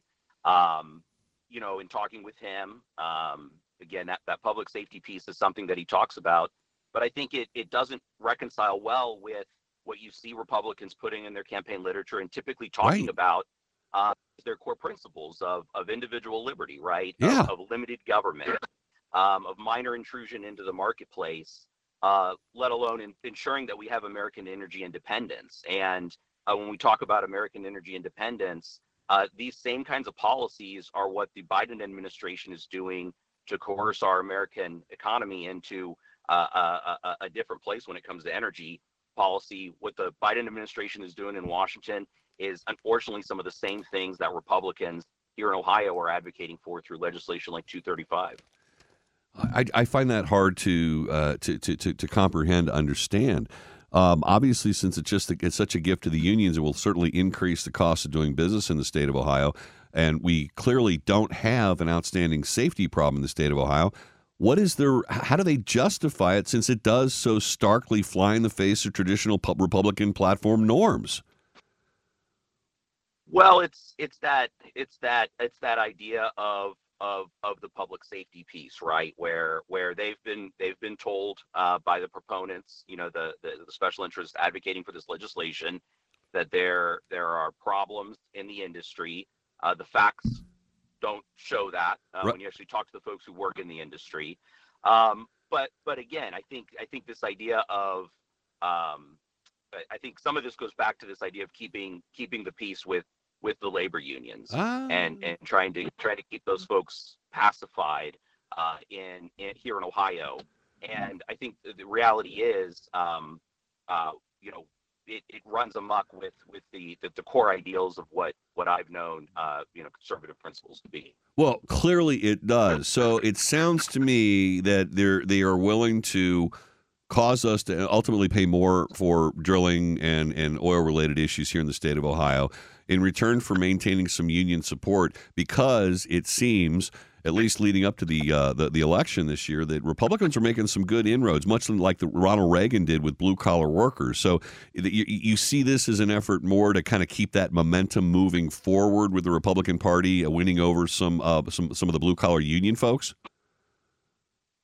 Yeah, but what's interesting, it brings to mind, there was a tweet, there's a video, we'll tag it on our Twitter at AFP Ohio, where the building trades talked about the overtures that the Trump administration made to labor during its 4 years, but that the Biden administration has actually been the ones to get those promises accomplished. And so again, right, we're doing the bidding here in Ohio, if we pass 235, of the labor unions and the same policies that the Biden administration is advancing. It just doesn't make any sense. It doesn't sound like it makes sense. All right, so in terms of a call to action, Donovan O'Neill from Americans for Prosperity, Ohio State Director, what would you recommend? Just getting in touch directly with our elected officials? Get in touch with your elected officials if you know them. Those personal contacts make a big impact. You can also visit BuckeyeBlueprint.com. BuckeyeBlueprint.com is our website for our campaign to build a bolder, better Buckeye State. We have a call to action on that on our Take Action section where you can very quickly with a few clicks let your legislator know that you oppose 235. Fantastic. I'll have my executive producer, Joe Strecker, add your link to my blog page, 55krc.com, to make it easier for my listeners to get around this issue and, of course, reach out to their elected officials. Can you stick around? Because I understand there's some other lame duck bills you want to bring to my listeners' attention, Donovan. Is that correct? Yeah, I'd be happy to do that. Fantastic. Well, let's pause for a moment. I'll keep the lights on, and we'll let you have the floor when we return to talk about some other things on your talk station. For my listeners and me, it is about freedom, liberty, prosperity, and having the government get the hell out of our respective ways and allow us to live our lives and fighting that battle every day. Americans for Prosperity. And this morning we have the Ohio State Director for Americans for Prosperity, Donovan O'Neill. Okay, we got through HB 235. Sounds like a stupid idea. Sounds expensive and no need for it. Moving on. What other lame duck bills are floating around in there, Donovan, you want my listeners to know about? Yeah, well, absolutely. And I think 235 is certainly our biggest threat in this lame duck session as we close out the year. But it's not all dreary out there, right? There are some real opportunities to advance policy reforms that are going to make a bolder, better Buckeye State here in Ohio. There's a piece of legislation known as Senate Bill 131. It's an occupational licensure reform bill. What it'll do is it'll open up Ohio for work. You have a lot of folks, right? You can imagine in order to work in a lot of fields, you need to have a license from the government in order to do that. A lot of it's, again, rooted in public safety. That is important. But we've grown from, in the 1950s, less than 5% of jobs requiring a license to in Ohio now, according to sponsor testimony, 18%, almost 1 in 5 jobs require some type of government permission slip in order to work. And so as you can imagine, as folks are moving to Ohio with their spouses, or we're trying to attract people to our great state who are licensed to work in other fields, say in Indiana or Michigan or Pennsylvania, when they come to Ohio, they have to go back through those same licensure training requirements for the jobs they might have been doing for 10, 20, or even 30 years. It just doesn't make any sense. Well, Senate Bill 131, which is on track to head to the governor's desk here, hopefully in the next couple of weeks, if we can get it across the finish line there in the General Assembly, will allow those folks who are already trained, already qualified in other states to be able to bring their skills to Ohio and help grow our economy and make us more prosperous. So we're excited about that. Yeah. We've got an opportunity. Final days, final push, but that'll be big. That's like reciprocity with, for example, driver's licenses. I don't have to go to a driver's license test if I drive to California. They honor Ohio's driver's license. If I got a license in some other state to do, I don't know, cosmetology or something, and I show up in the state of Ohio and I've got that, we should acknowledge and recognize that license as valid, much in the same way states do with concealed carry licenses, for example, or any other license. I mean, there's no reason not to. Spot on. That's exactly it. And so when you combine this with another piece of legislation on the regulatory front that occurred earlier this year, Senate Bill 9, known as the Red Tape Reduction Act, that 1-2 combo just in these past 12 months is going to move Ohio from middle in the Midwest when it comes to regulatory opportunity, regulation and licensures to number 1 in the nation. It's really exciting stuff. And what specifically will that do? Well, yeah. So Senate Bill 9, the Red Tape Reduction Act, is going to it does a couple of really key things. One, it's going to require about 30% of red tape regulations in state government to be cut over the next few years, literally shrinking the size of government. Good. Fun fact, Brian, the Mercatus Institute did a study a few years ago that sort of influenced and drove this legislation. Ohio was in the same class as California, Illinois, and New York. Literally, those were the folks. I think we were 46th, 47th, with California, Illinois, and New York only being worse than us in all 50 states when it came to the size of red tape and regulation in the state of Ohio. Senate Bill 9 will cut that. It empowers transparency for folks through a website known as cutredtape.ohio.gov, where Ohioans can go and input what red tape, what regulation is hampering their business or inhibiting their innovation. But then it also goes to the point of, for future regulations, requiring a 1 in 2 out rule. So if we're going to create a new regulation, it best really be focused on that public safety element. because we're going to be removing some other things from the regulations. It's great legislation. You put those two things together, Brian.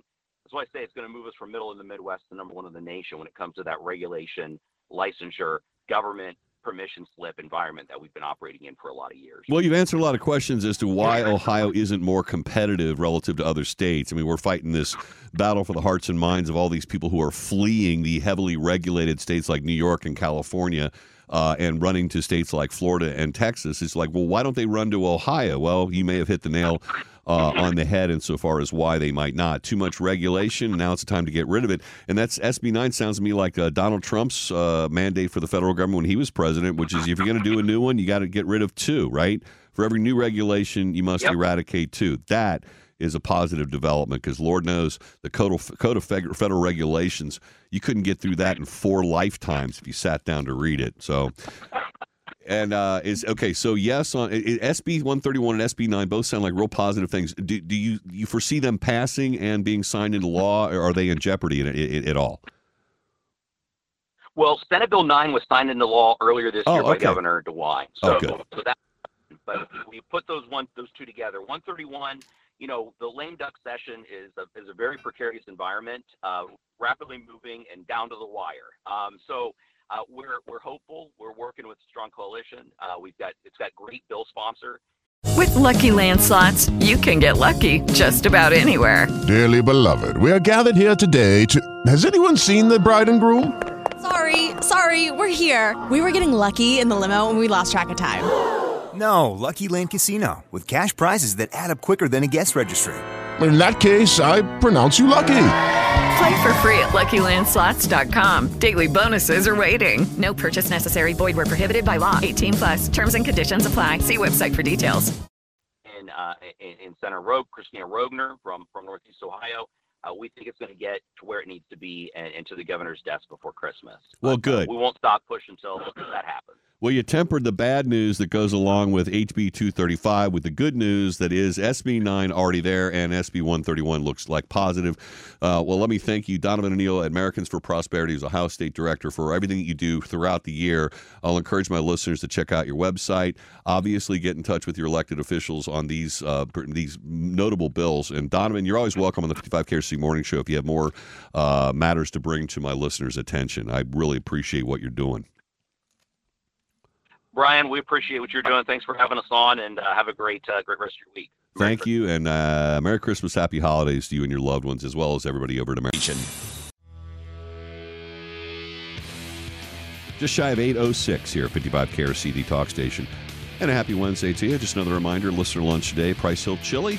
Last one of the years, we'll be celebrating the Christmas holidays or any other holiday, or just the fact that it's a day ending in Y, enjoying each other's fellowship. And if you have it in your heart to grab one of the ornaments off the wish tree, Bob Wetter is going to be there as Santa Claus today. He would certainly appreciate that. And I know the recipient of that charitable donation in the form of a gift will be well received by those in need.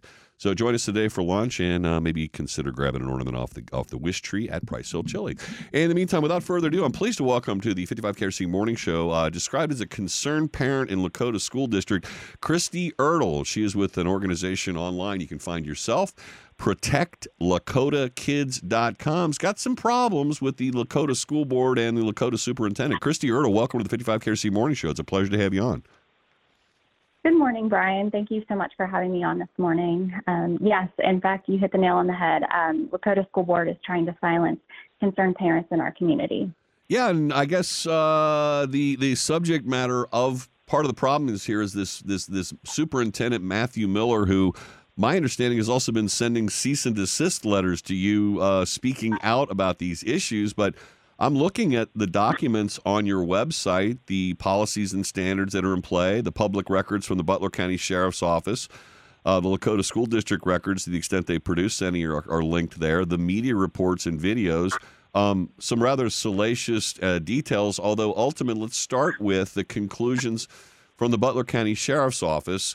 They didn't have sufficient evidence to bring criminal charges against this, but what is behind all of these documents and evidence? What is the boiled down version of why you have a problem with Superintendent Matt Miller? Right. As you will see, at a very minimum, the Butler County Sheriff's Office confirmed that the superintendent did have gross sexual solicitations on various channels, Craigslist, Tinder, and Ashley Madison. And as a parent, the testimony that's most concerning and has us so alarmed is the fact that he blatantly admits to role play sessions, which he coins as pillow talk, with his ex-wife that involve drugging and molesting and videotaping children. Again, as a parent, this sets off every alarm that we're fearful. He oversees over 17,000 children in our district, and this is completely unacceptable. So, yes, at a minimum, it's his testimony, it's his word. Yeah, I mean, you've got the, I guess he was online on social media trying to solicit another person to have a threesome with his wife. I'm staring at it right here, and I can't read the whole thing. FCC probably wouldn't get a big kick out of that, but he describes his wife. He decides the type of sex they want to have, and he's hoping that someone wants to join them when or if they're in town. So I can understand your concern over that. I suppose that sexual behavior, while maybe not in line of what you and I might have by way of traditional sexual norms, isn't illegal, though. But what you're talking about is something a little bit more. It's the graphic details of what he found, I suppose, titillating might be a good word to use, and that is involving children, at least insofar as a discussion is concerned during these adult sexual activities. Absolutely. Our battle and concern as a parent is not the criminality. It's the fact that, he has sexual tendencies that he blatantly testifies to in these transcripts. And as a parent and community member, that sets off every alarm. We've brought the information to the board. We've provided them copies of the transcripts, and we are being shut down. We are being silenced. Not only have they squashed public comment at a meeting in September, we had to have a federal judge overturn that and reinstate public comment. There's various litigation cases going on right now with free speech, First Amendment violation, and we're just concerned for the safety of children, where there is a potential risk. We stand to protect kids. We don't know what that risk is, and we expect our locally elected board members to step in and protect our children, because ultimately that is what they're there to do. And they're not doing that. And in fact, they're trying to silence us who are concerned, which, it's just inconceivable that anyone that would have access to over 17,000 children that has blatantly described these, sexual fantasies. Why are we allowing them to be around children? I don't understand it, and I'm not alone. I mean, Protect Lakota Kids, it's over 800 signatures from various community members, just asking. I mean, clearly, at a minimum, he is in violation of the Professional Licensure Code for the state of Ohio. That is a standard code of conduct, and he's clearly in violation of that as an educator. Okay, and I'll encourage my listeners, they can evaluate these documents and this information for themselves. The website is protectlakotakids.com. The links are right there. They speak for themselves. And I'm glad you gravitated toward that licensure code of professional conduct for Ohio educators, because you believe that he is in violation of that. Now, that wouldn't be a criminal charge or violation, but it would, I suppose, negate his eligibility to be a superintendent. What specifically is what specific violation is it that he has that you allege he has conducted? That is what? I'm sorry. Let me rephrase that. I know what the concern is. It's the salacious details and disgusting ones involving talking about having sex with children. How is that a violation of the licensure code of professional conduct for Ohio educators? That's what I want to know. Right. So actually on the website, you'll see there's a link to the Professional Licensure Code of Conduct, and it's an 18-page document where every educator in the state of Ohio is bound by. So the very first section, Section A, it talks about professional behaviors, right? Nothing to do with criminal behaviors. They do address that, but the Professional Licensure Code deals with things like ethics and value systems and morality and conduct that is unbecoming of the teaching profession. So, the document specifically speaks to behaviors that might be deemed as inappropriate. They are bound to the highest moral and ethical standards in the state of Ohio. And according to public records that we've also pulled, Matt Miller signed that document in February of 2017 when he came on as a educator for the district. So every teacher is a part of their contract. They have to sign that document stating that they have read it and they have abided by it, and they will continue to abide by it. Okay. Clearly a violation. It's like swearing to uphold the Constitution of the United States of America when you take an oath of office. I get that. So he's bound by it, as are all educators. You believe there has been a violation of this. Can I ask you, how do these details about this perverse proclivity come to light? Now, does this not involve his ex-wife? And is there an argument that can be made, well, this is just one of those evil, angry divorce situations that's devolved, and it really isn't true? I mean, has that been addressed in the allegations and the back and forth you've been going on with on this issue for so long?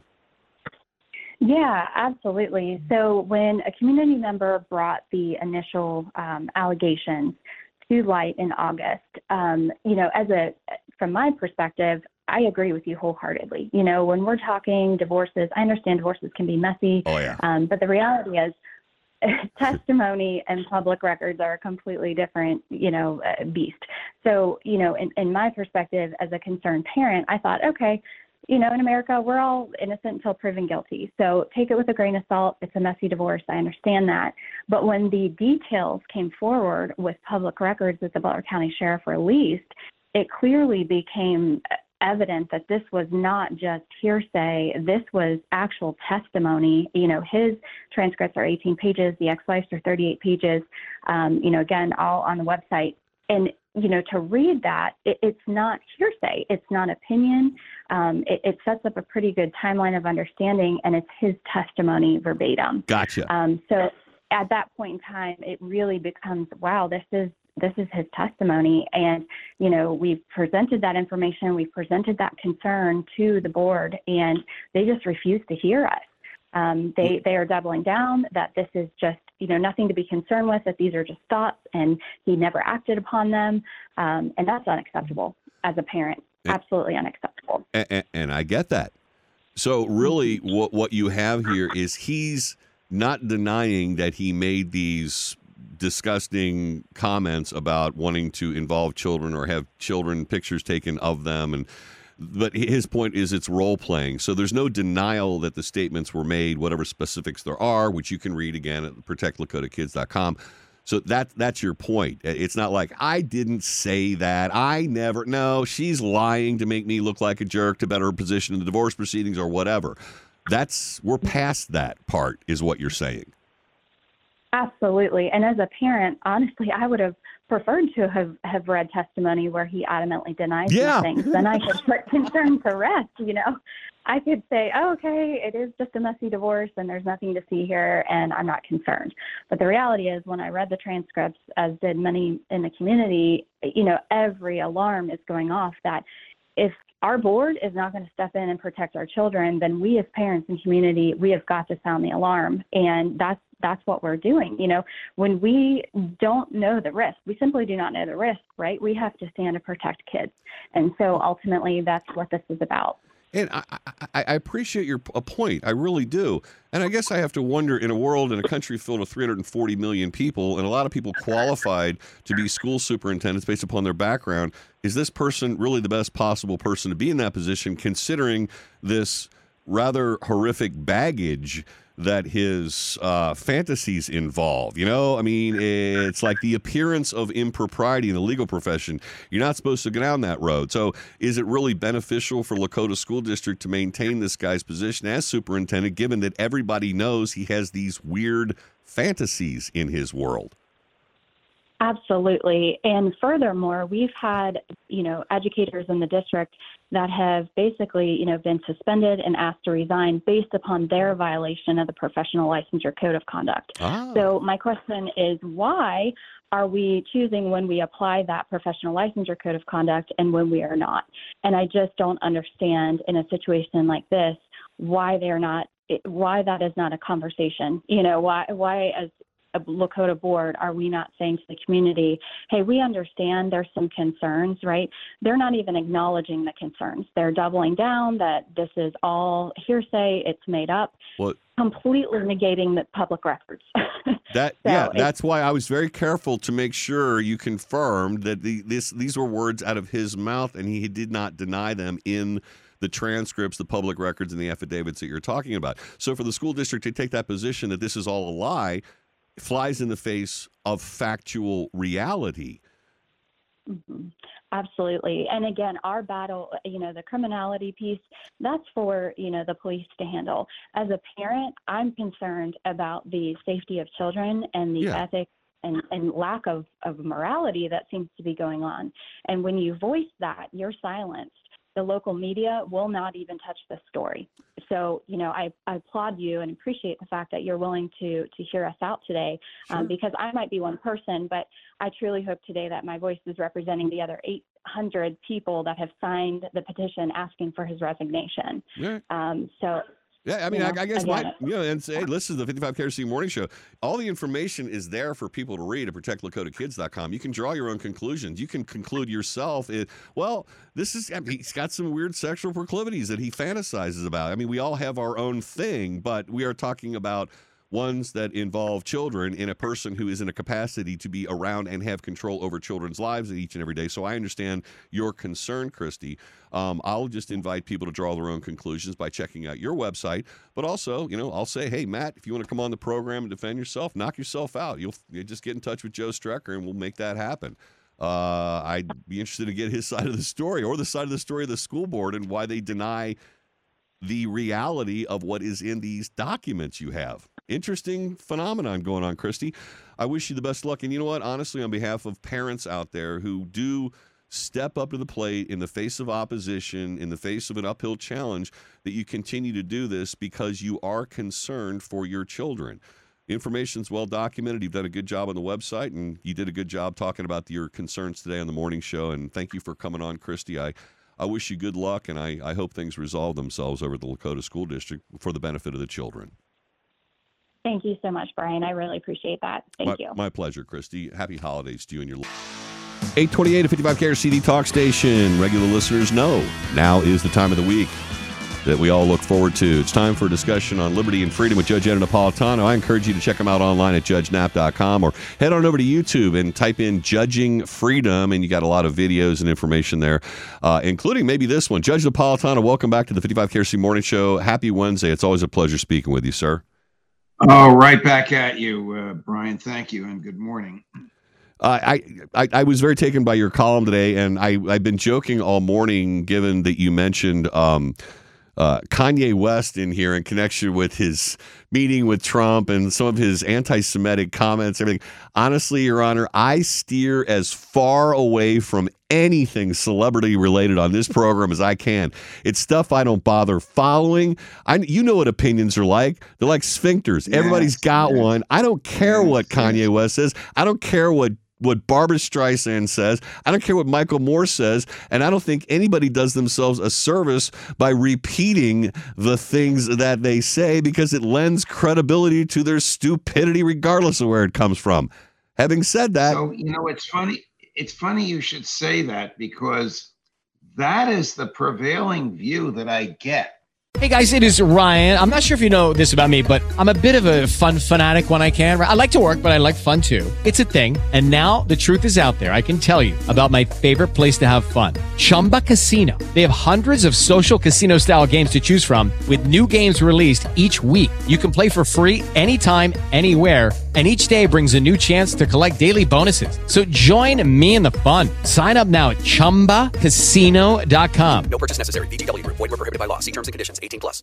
Even from our seriously libertarian friends, when I defend the freedom of speech, the right to say whatever you want, and then use as an example these celebrity creeps. But they're being talked about. I understand your motivation. I get where it comes from. The core point of what you're saying is something you and I will agree all day long, which is you have the right to say what you want.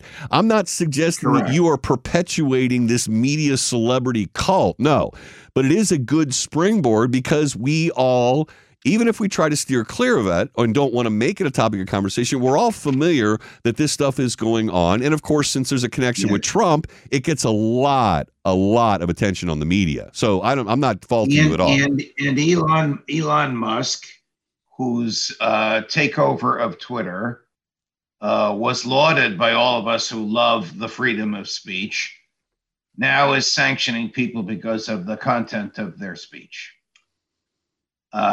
He sanctions Alex Jones, and he sanctions Ye, whatever he's calling himself. Yeah, I know.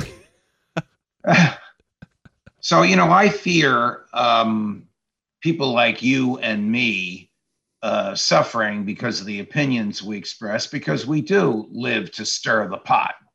And the position from which you and I stir the pot is one of human freedom, and that often means, taking on the government. When I wrote my piece 2 weeks ago that you and I talked about many times, the FBI and ZeroClick, when I revealed what the FBI is using or had been using to spy on us, there were FBI agents that were not happy with that. Now, nobody laid a hair on my head, and I still have the freedom of speech. But when I opined that the prosecution of Stuart Rhodes, the head of the Oath Keepers, where they prosecuted 5 people for a conspiracy to overthrow the government of the United States, and I opined that you shouldn't be prosecuted for doing something that is impossible, for planning to do something that is impossible to do, TikTok kicked me off for 5 days. We appealed it, and we lost the appeal. Now, this is a very legitimate free speech legal argument that there are conspiracies to do things that the conspirators could have accomplished, and conspiracies to do things that the conspirators could not have accomplished. And the government shouldn't waste its time prosecuting the latter. And I got smacked for saying that. But I mean, I'm kind of sensitive to the free speech argument. I understand. But I mean, we go back and we've talked about the Brandenburg decision a bunch of times. There has to be that imminent threat, the unstoppable threat. The speech creates instantaneously this eruption of violence, and there's no time in between the statement. If you just talk about overthrowing the government, we could have a historical discussion, Your Honor, going back to our own Revolutionary War about people who talked about overthrowing the government, and we all laud and praise them because we wouldn't be here but for a bunch of revolutionaries who talked about overthrowing the government. Correct. And if they had not succeeded, I guess we'd be bowing to Charles III. Although something tells me another generation would have succeeded. Probably. So where does this, I guess, ultimately in the grand scheme of things, where does this leave us? I was actually quite taken. If you saw the Wall Street Journal opinion piece by Ro Khanna, Democrat from California's 17th, Twitter's duty to protect free speech, censorship of Hunter Biden's story might have helped my party, but it was bad for our democracy. I mean, here's a guy on the left that gets what you and I get, that this is not beneficial to democracy. I mean, my defense of free speech and the bat crap insanity that comes out of some of these people's mouths is that I am glad we live in a country where we have free speech, because if we didn't, the opinions of these nut jobs we wouldn't know it, and we might embrace them for whatever they do, and they can go behind the scenes and perpetuate their evil doing. I want them out loud, speaking out loud. I want to know who the nutcases are. That is one of the reasons that hate speech is protected speech, because the remedy for hate speech is not suppression. You can't suppress it. They'll be spewing hatred from behind some dark wall. We won't know who they are. But when hate speech is out there, you know who the hater is, and you have a chance to neutralize the speech. There are people that want to silence hate speech, and then of course they'll define all kinds of things. You're walking into an abortion clinic to have an abortion, and somebody shouts at you, "Baby killer." Okay, right. There are people who want to define that as hate speech and prosecute those words. Well, beauty's in the eye of the this thing can cut both ways. Beauty's in the eye of the beholder, in the mind and the heart of the recipient of that angry outburst.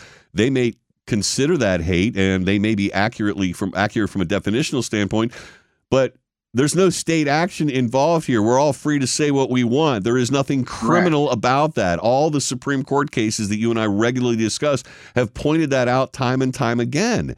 Get over it.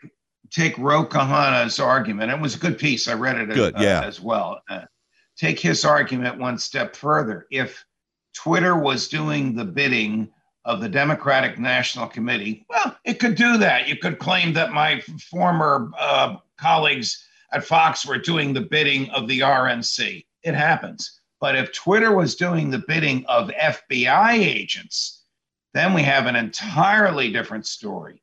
Then we have private enterprise doing the unconstitutional, dirty work of the government, and that imposes First Amendment restraints on private enterprise, in this case on Twitter.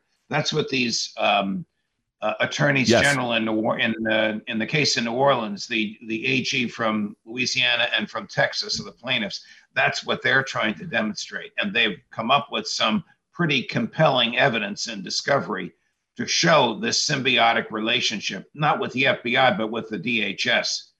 The DHS, which is 100 times larger than the FBI. Wow.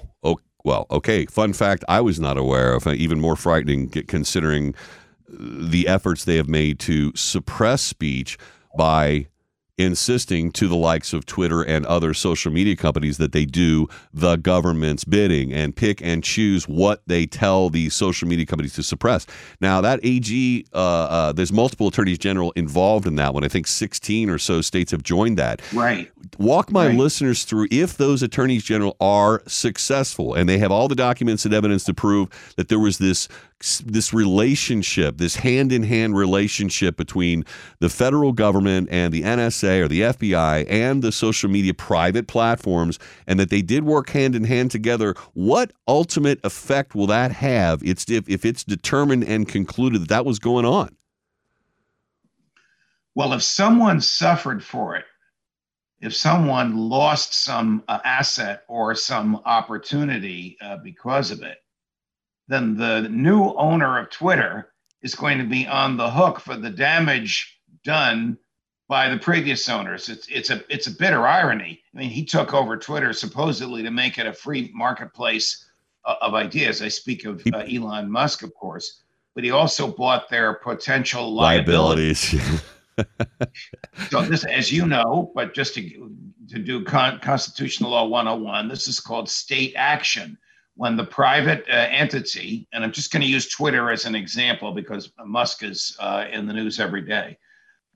When the private entity and the government, Twitter and DHS, Twitter and FBI, are so intertwined with each other in a symbiotic relationship so that one benefits the other, then the restraints that the Constitution imposes on the government can be imposed on the private entity. Stated differently, Twitter can be punished financially for having sanctioned people's speech on the basis of its content when it became a governmental agent. And that would ultimately mean, would it not, and please correct me if I'm wrong, on a going forward basis, assuming Twitter can escape the financial liabilities that it bought when Musk bought Twitter, on a going forward basis, having been determined to be, in essence, a wing of the federal government, they then are bound by the limits of the Constitution. They must allow for the free exchange of speech regardless of content. So they're going to have to let people do it. Other than criminal, like not child molestation and child porn and things, those are criminally, you'd be liable criminally for posting that kind of thing. But if you offer some sort of spewing outrageous hatred expression against some religious group or other, they would have to provide the vehicle and the forum for that. They wouldn't be able to censor it. Well, let's say you wanted to say that the murders at Sandy Hook Elementary School in Connecticut was an act done by actors. We all know what happened with that. Yeah, would someone do that? Oh, that's right, Alex Jones.